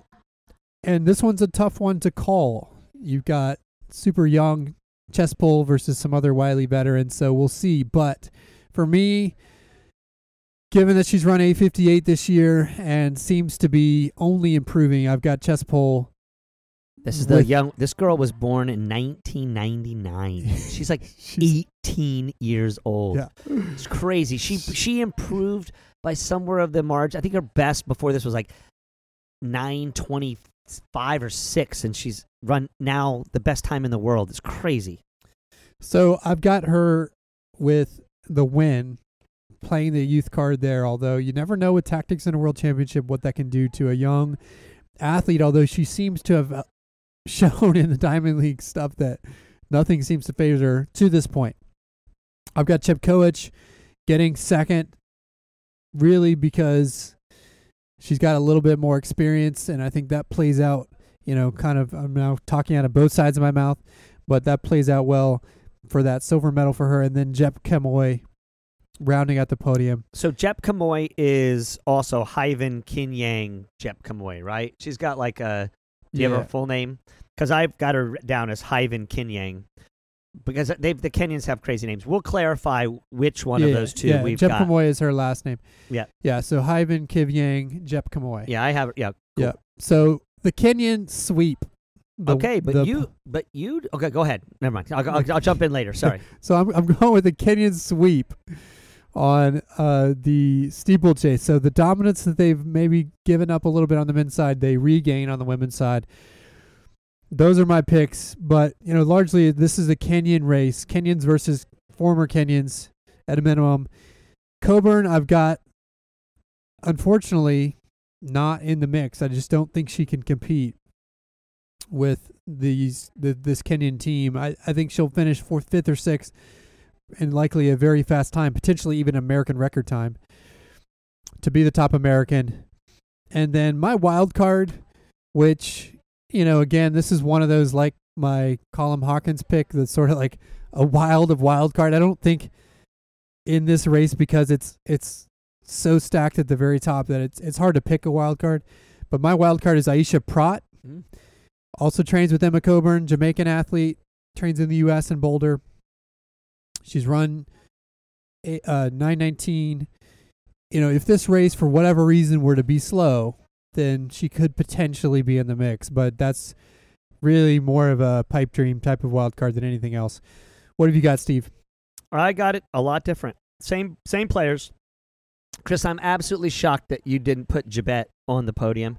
This is the Olympic gold medalist who basically before this year completely owned the steeplechase for the last 2 years. I mean, in an event that has always seen shifts and changes and ups and downs, you didn't pick her to even podium. You don't even have her as your wild card. I'm gonna get some points there. I got at Well, least. she's not a wild card because she's not a wild card. She's like, All right. she's a favorite. Well, you may disagree with my wild card then. We'll see.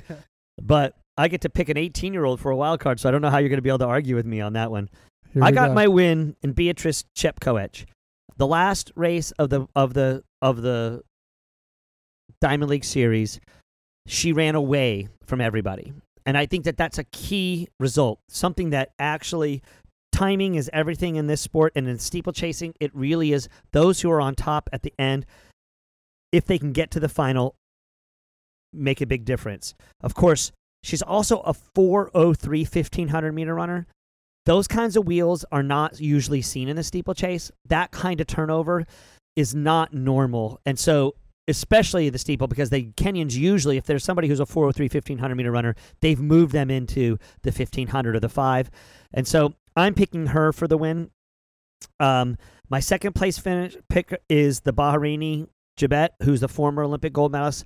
She has been beaten this year, so I see why you didn't pick her, Chris. She has had some ups and downs, but, she's an Olympic champion, and, she fell in that race that Chepkoech won. She fell down in it and got back up, and the race was over, and there was no way to get back in it.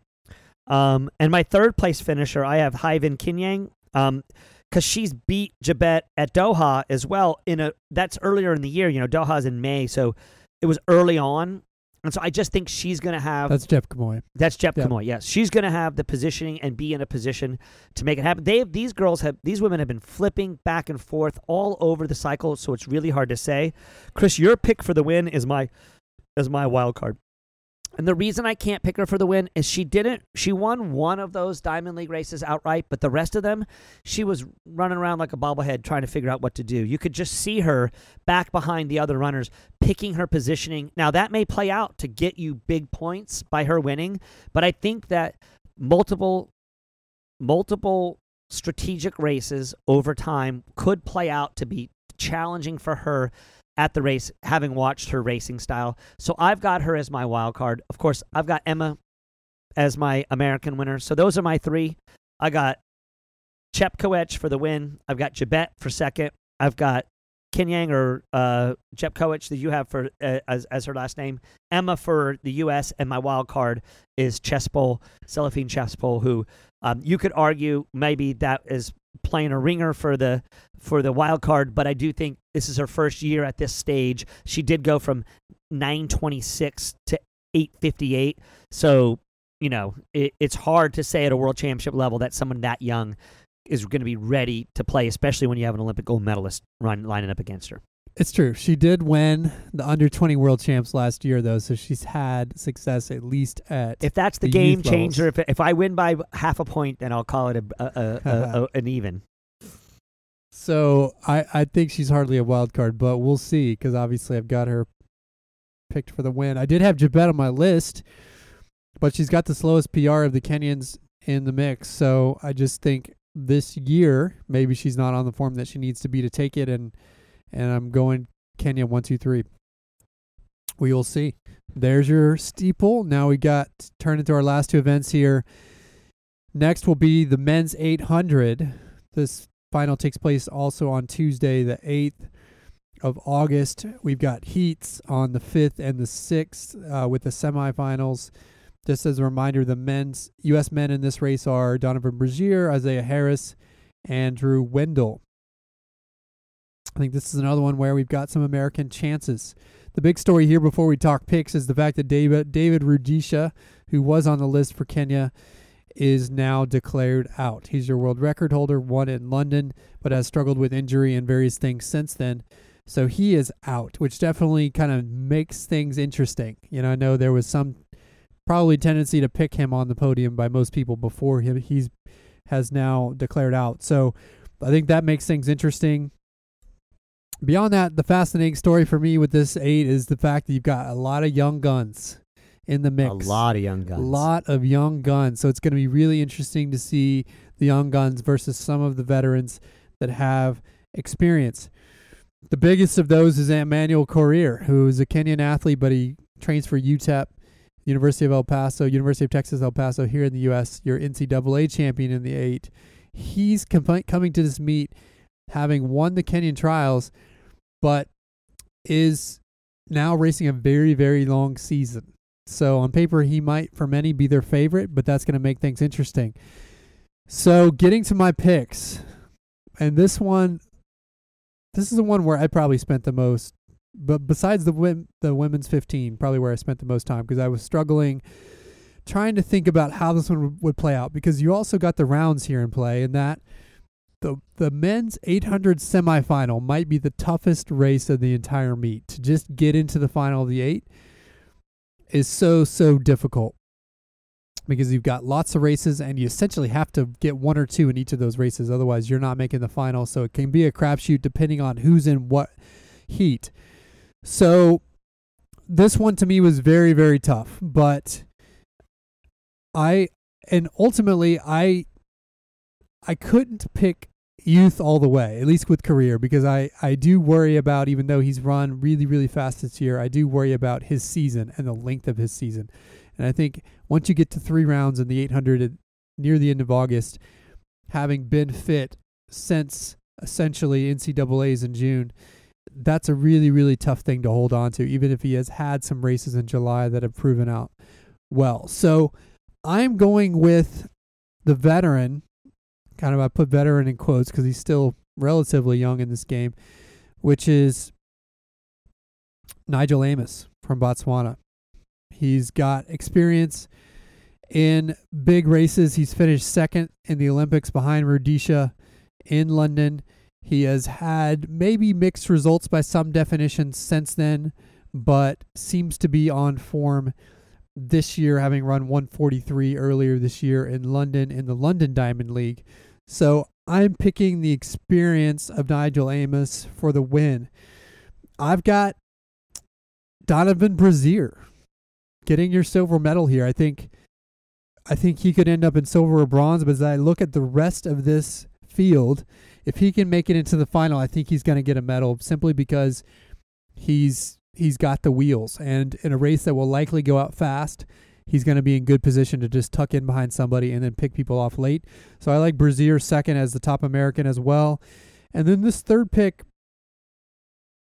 is, to me, going with Isaiah Harris. No, it's I was going to say I would have. This third pick is just I think, if you'd gone with Isaiah Harris, I was going to have to. The just rational say, okay, pick buddy. would be putting Emmanuel Courier maybe to finish the podium, or perhaps Suleiman or Rotich. Some of these guys that have had success in the 800, but I'm going to pick, just like I did in the U.S. trials, kind of pick an outsider that many wouldn't put on their podium, but I like the Kenyan Kipyegon Bet, because he has raced 143, or 144 low this year, so he's had some solid races. He's also finished first at the Under 20 World Championships last year, so he's a young guy who seems to be, has some wheels. And even though he's less experienced, I think if he can get through the rounds and the race plays out quickly, he can sneak onto the podium. So while that's not a name that many people would put there, I'm going outside chance on Kipyegon Bet. First finisher for U.S., as I said, Donovan Brazier in silver. My wild card, I kind of talked about maybe putting Suleiman in this position, who has some experience at this level. My wild card is completely random, in a sense that, kind of like Aisha Prat is one of these more outside choices, but I like the Canadian Brandon McBride, following in the great footsteps of Gary Reed, who was a Canadian 800-meter runner who snuck onto a podium at the World Champs. McBride has run 144 this year, born in 94, so he's a 23-year-old guy, really young.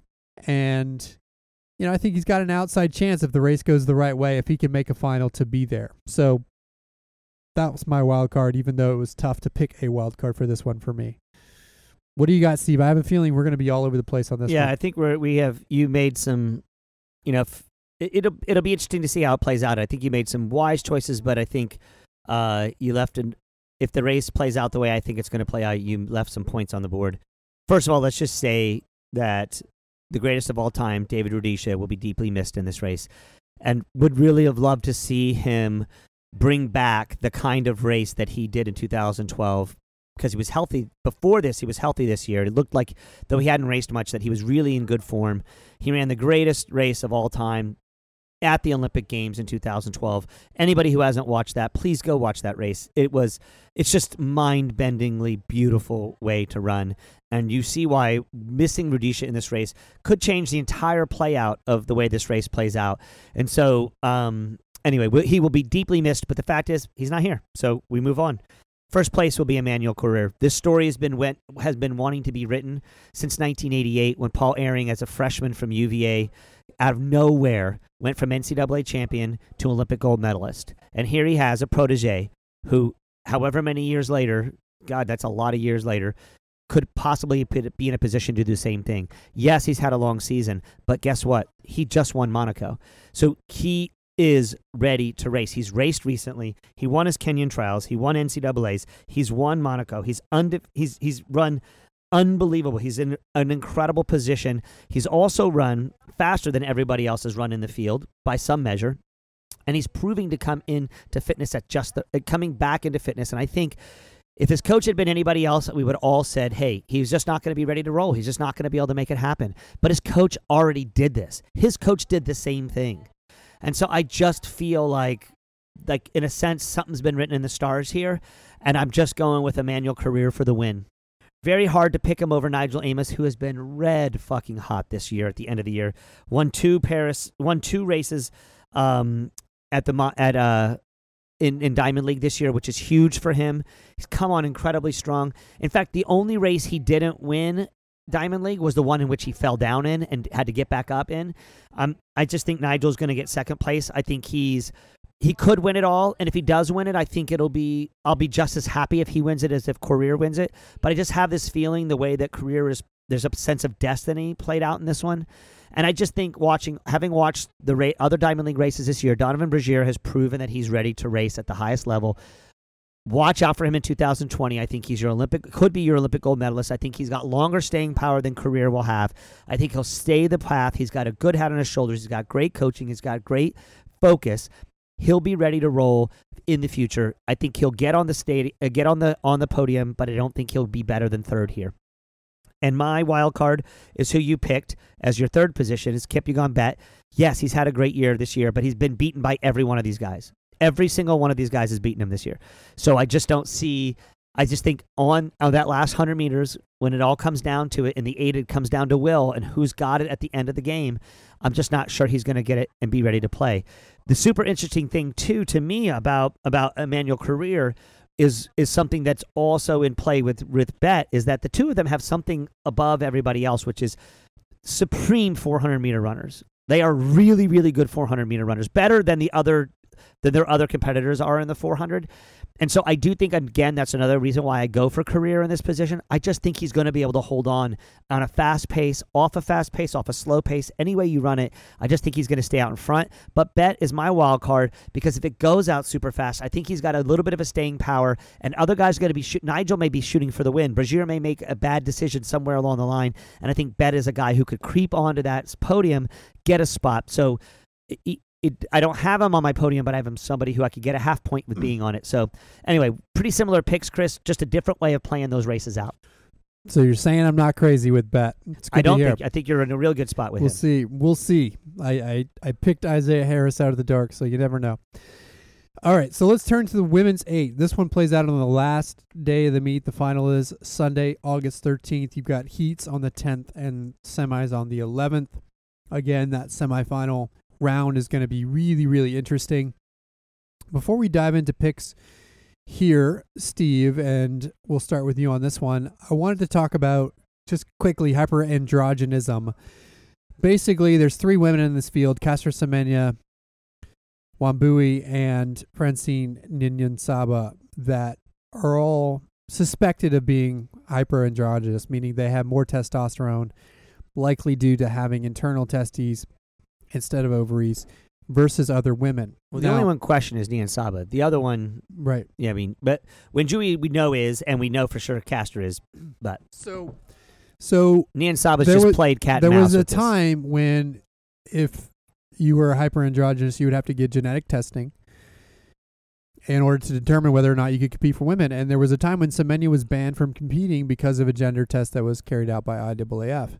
Eventually, that rule was fought in the international courts, and it was determined that essentially anyone who declares female can race as a female, and as a result, you have these women back in the field. Now, I think from a standpoint of, equality, that's cool. But in track and field, calling these women and from a standpoint of social issues and kind of how things should play out in the real world, that's cool. Now, the challenge is when you have to draw this line between men and women in a race. And essentially, the way the rules are written now, I could put a wig on. Not that I could compete with these women, but I could put with a wig on, declare as a female, and compete. You don't even have to put a wig on. You just have to declare as a female. And I could compete with anybody else in a women's field. And so the worry that people have is that you're going to eventually just end up with one pool of athletes. And then there's going to be those with higher testosterone, that might happen to be male, and those that have lower testosterone that might happen to be female, and then everything in between. You're going to have this one big mass, and women's athletics as we know it will go away. So there is a growing push to try to create some standard by which there's a delineation. And the proposed standard, or some of the proposed standards on that, is a testosterone threshold. People have also talked about if you have a Y gene at all, if you have a Y chromosome at all, that you shouldn't be able to compete as a female because some of these women have XXY.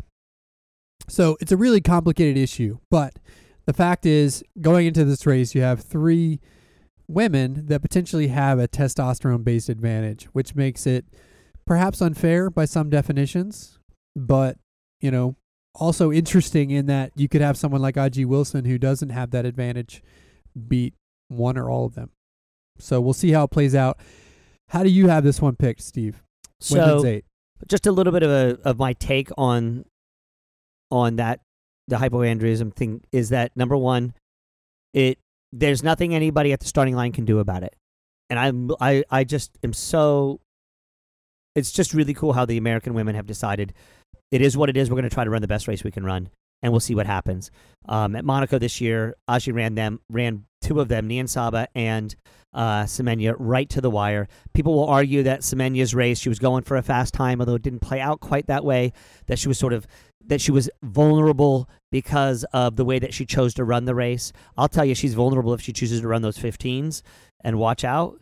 But I just think that in the Olympic Games, it was really hard to not take this issue of testosterone to heart for everybody, because first, second, and third were all in that category.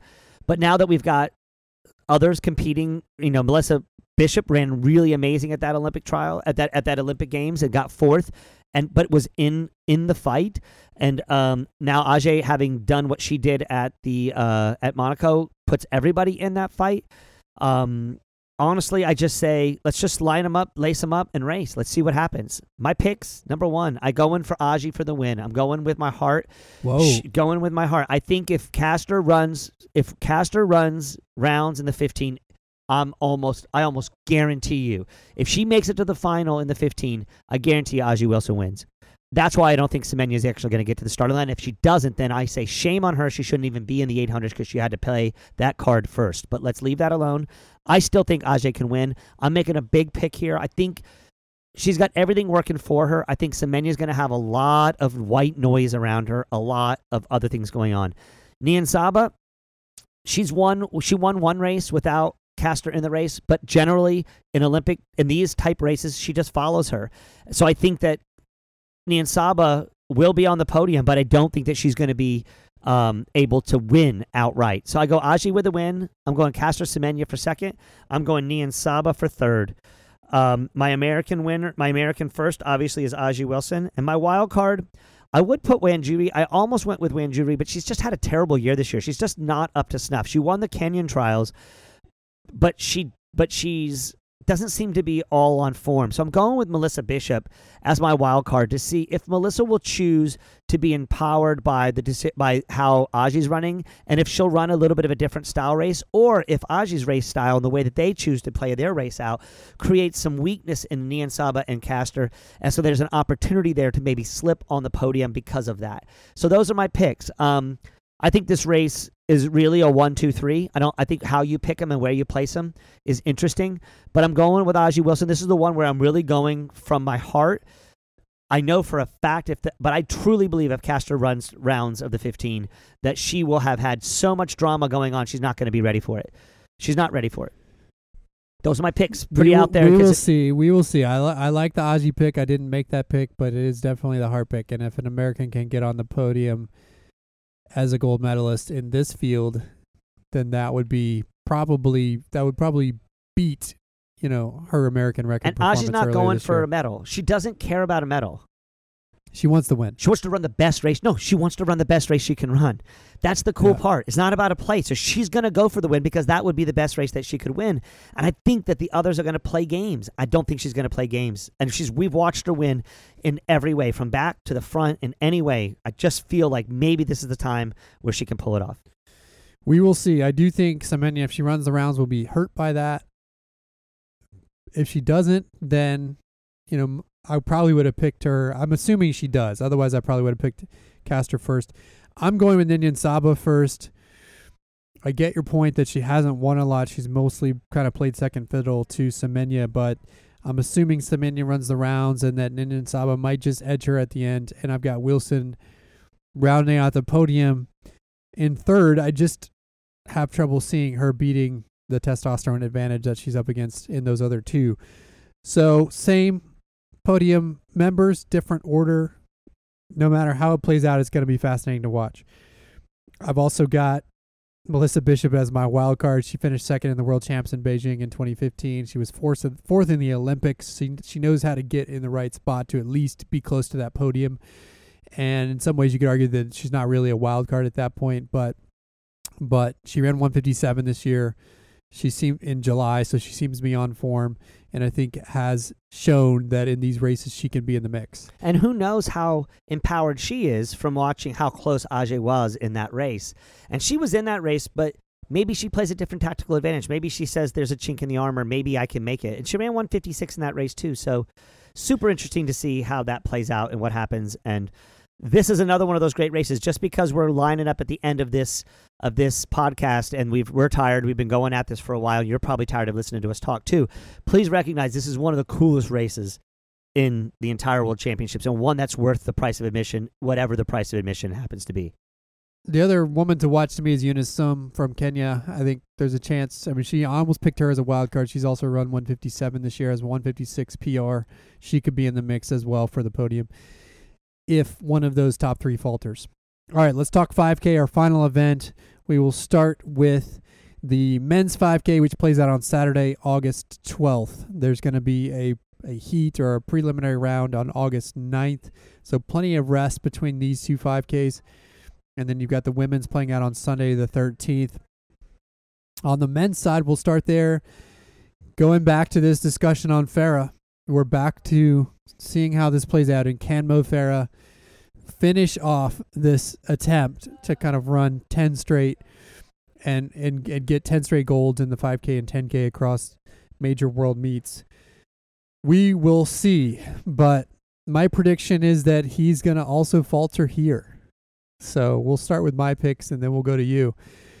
I have a feeling we might have a similar pick for the win. I've got Paul Chelimo, American, going for the gold in the 5K. He has shown with his Olympic silver that he can be in the mix. And if Farah is off his game at all, or if this race goes out relatively quickly, then I think Chelimo can be there. But really, I think he can be there under any style tactics.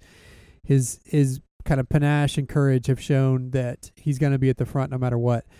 So I like Paul Chelimo for the win. Maybe that's a heart pick. It's probably not quite as dialed in as Jager for the win, but I'm going Chelimo there.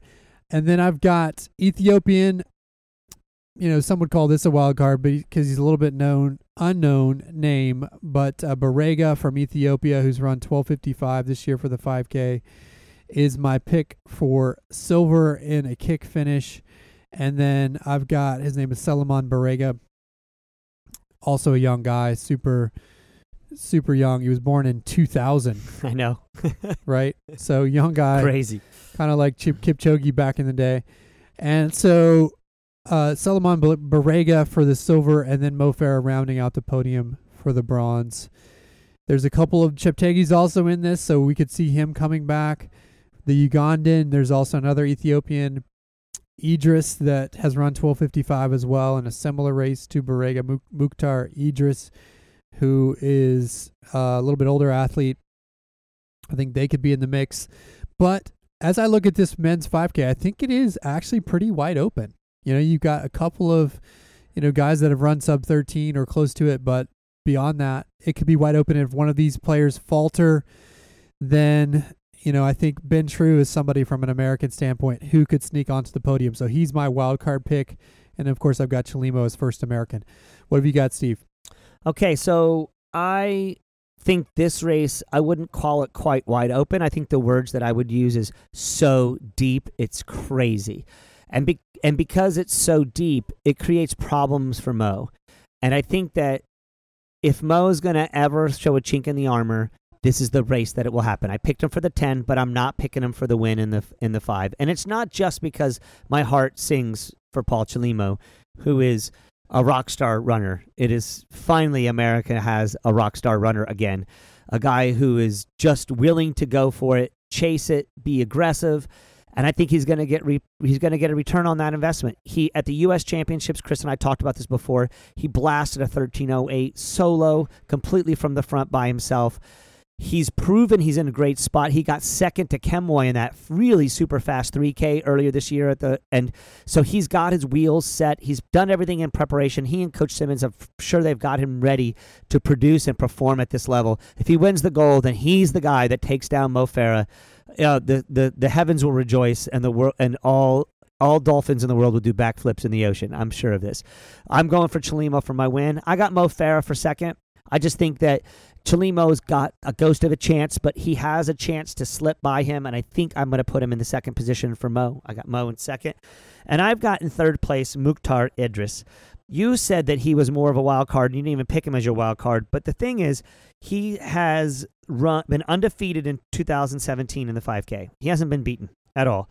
He beat Kemway in a different 3K later in the year. He absolutely outkicked a guy who I think is going to medal in the 1500 in the 3K at a distance that's not even there. So he's got super wheels. In fact, if I weren't so confident that Mo is going to be where Mo's going to be, I would have maybe put Mukhtar in front of Mo Farah. I just don't think that that's going to happen. I think Mo's going to have enough juice. In fact, I kind of think Mo's going to win the whole thing, but I'm not making my pick that way. I'm going with Chelimo. So I've got Mukhtar Idris. He's run 12:55. He outkicked Barega, held off Barega, the frickin' preteen. He's my wild card, Barega. 12:55 this year. Watch out for this guy.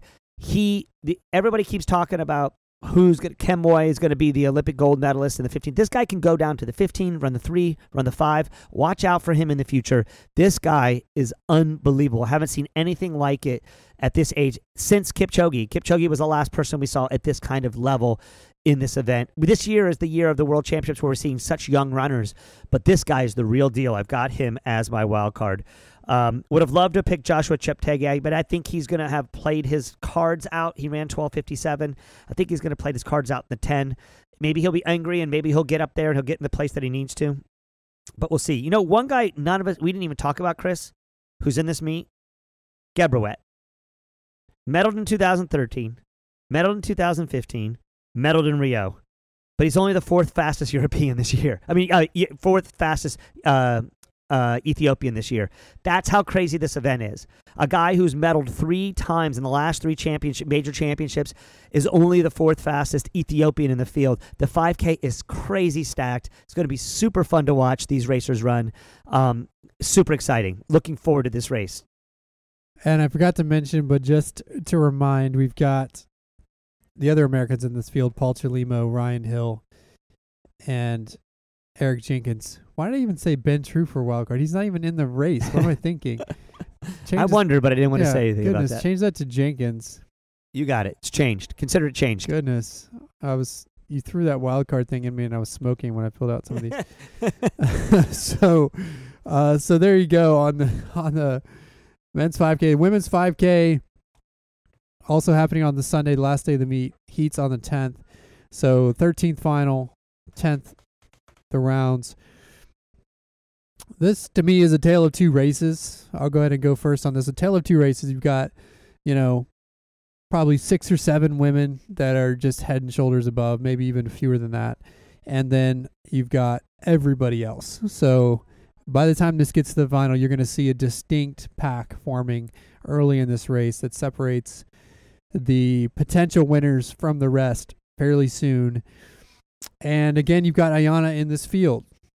Now, I predicted in 10K that she wouldn't be on form. You said she would, so that clearly has an impact on the picks, although she faded in the 5K in Rio to a lowly bronze. So, she choked. What did I say? She got her I said she got her ass kicked for the bronze. She went out hard there and couldn't back it up. But this one, so we've got Ayana again versus Dababa, but a different Dababa. She was facing Tirunesh Dababa in the 10K. This race features Janezeba Dababa, her younger sister, in the 5K. So you've got the Ayana Dababa matchup again. This kind of being round 2 of it, but just a different Dababa sister. Now, similarly to that race, I think you're going to have a Dababa in second. I've got Janezeba placing second in this one. I like Helen Aburi for the Kenyan athlete to win this thing. She has shown that she's on form and has championship experience. She's an athlete with a 4:18 PR from this year in June in Rome.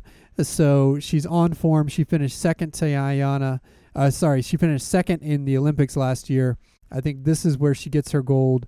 So I'm going with the Kenyan Obiri for first, Dababa for second, and another Ethiopian you could consider a wild card.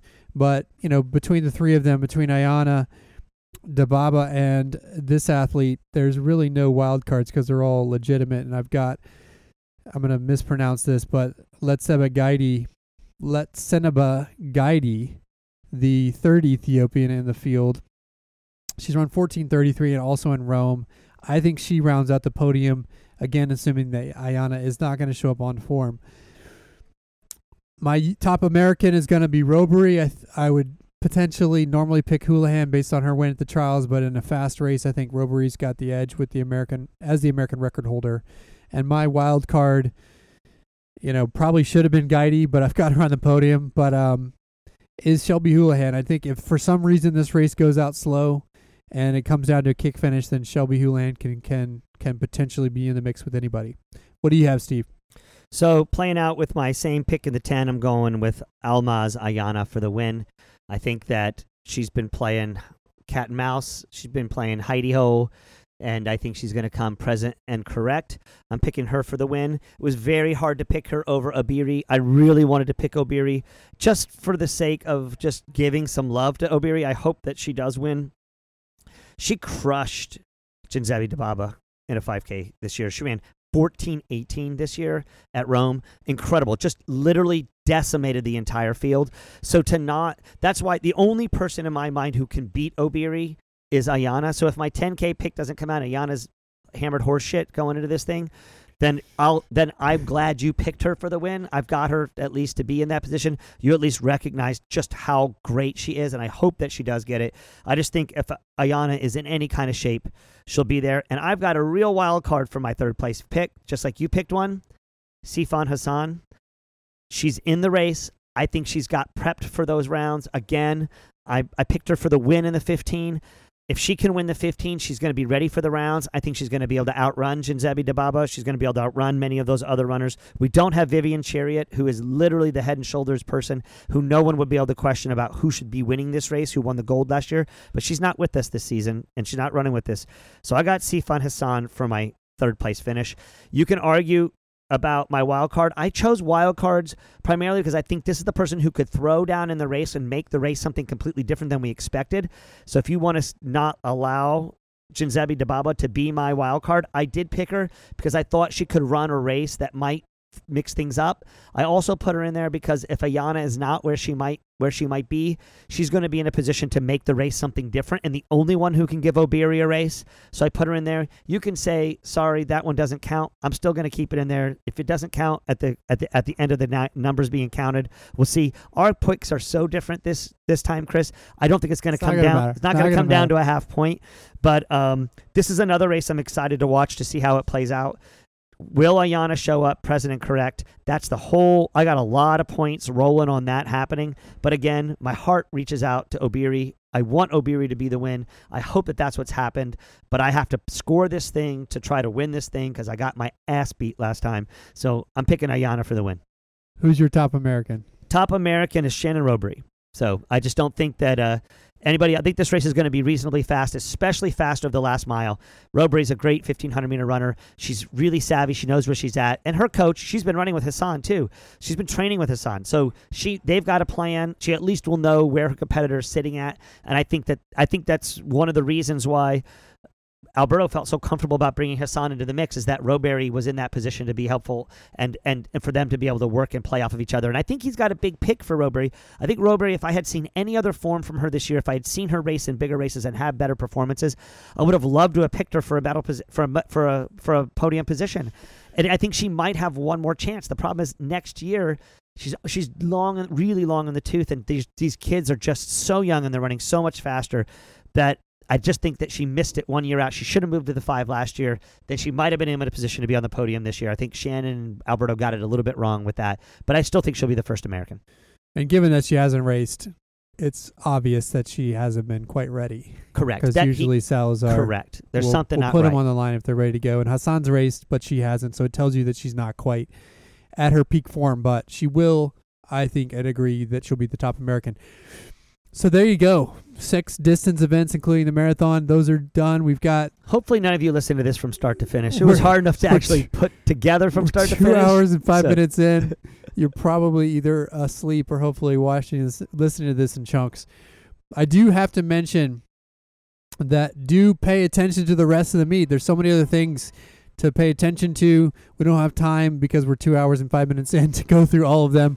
But you'll want to see Usain Bolt racing his swan song in the 100, 200, and the 4x1. Whether Christian Coleman will have bounced back from whether the U.S. up-and-coming American can be in the mix there. Justin Gatlin, of course, will be in there as well. And so there's a lot going on with the sprint events. You've also got Christian Taylor and Will Clay in the triple jump. As we've talked about a few times on this podcast, that's always one to watch. Trey Hardy in the decathlon. You never know what the old man Hardy can do, especially against international competition with another month and a half or so to prepare. Women's 4x1, I don't know if you watched that. At Diamond League, they made them run one race, and English Gardner went splayed down on the ground, and they got disqualified. And it's like, will the U.S. and the 4x1 be able to get the baton all the way around? If they do, it looks like, I think Jamaica on the men's side will win no matter what, but it looks like the women can win it outright if they can just figure out how to get their baton. At least they ran a couple races in advance, but let's hope they can actually prove that we are the fastest sprint country in the world. Plus, if you look at the women's hurdles, both the 100 and the 400 hurdles, we could see American sweeps in both of those events. Although Mohammed's a little banged up, so we'll see what happens. She's kind of been a little bit banged up. But lots to mention in the other events as well. Hopefully you geek out on the full 10 days of the meet. And, of course, we'll be coming back to you with the recap show when it's all said and done. Thanks for listening. As always, you can check us out on our website, roguerunning.com, or on Twitter, Instagram, or Facebook at Rogue Running. This has been our special World Championships preview episode. We'll talk to you guys soon. Sayonara.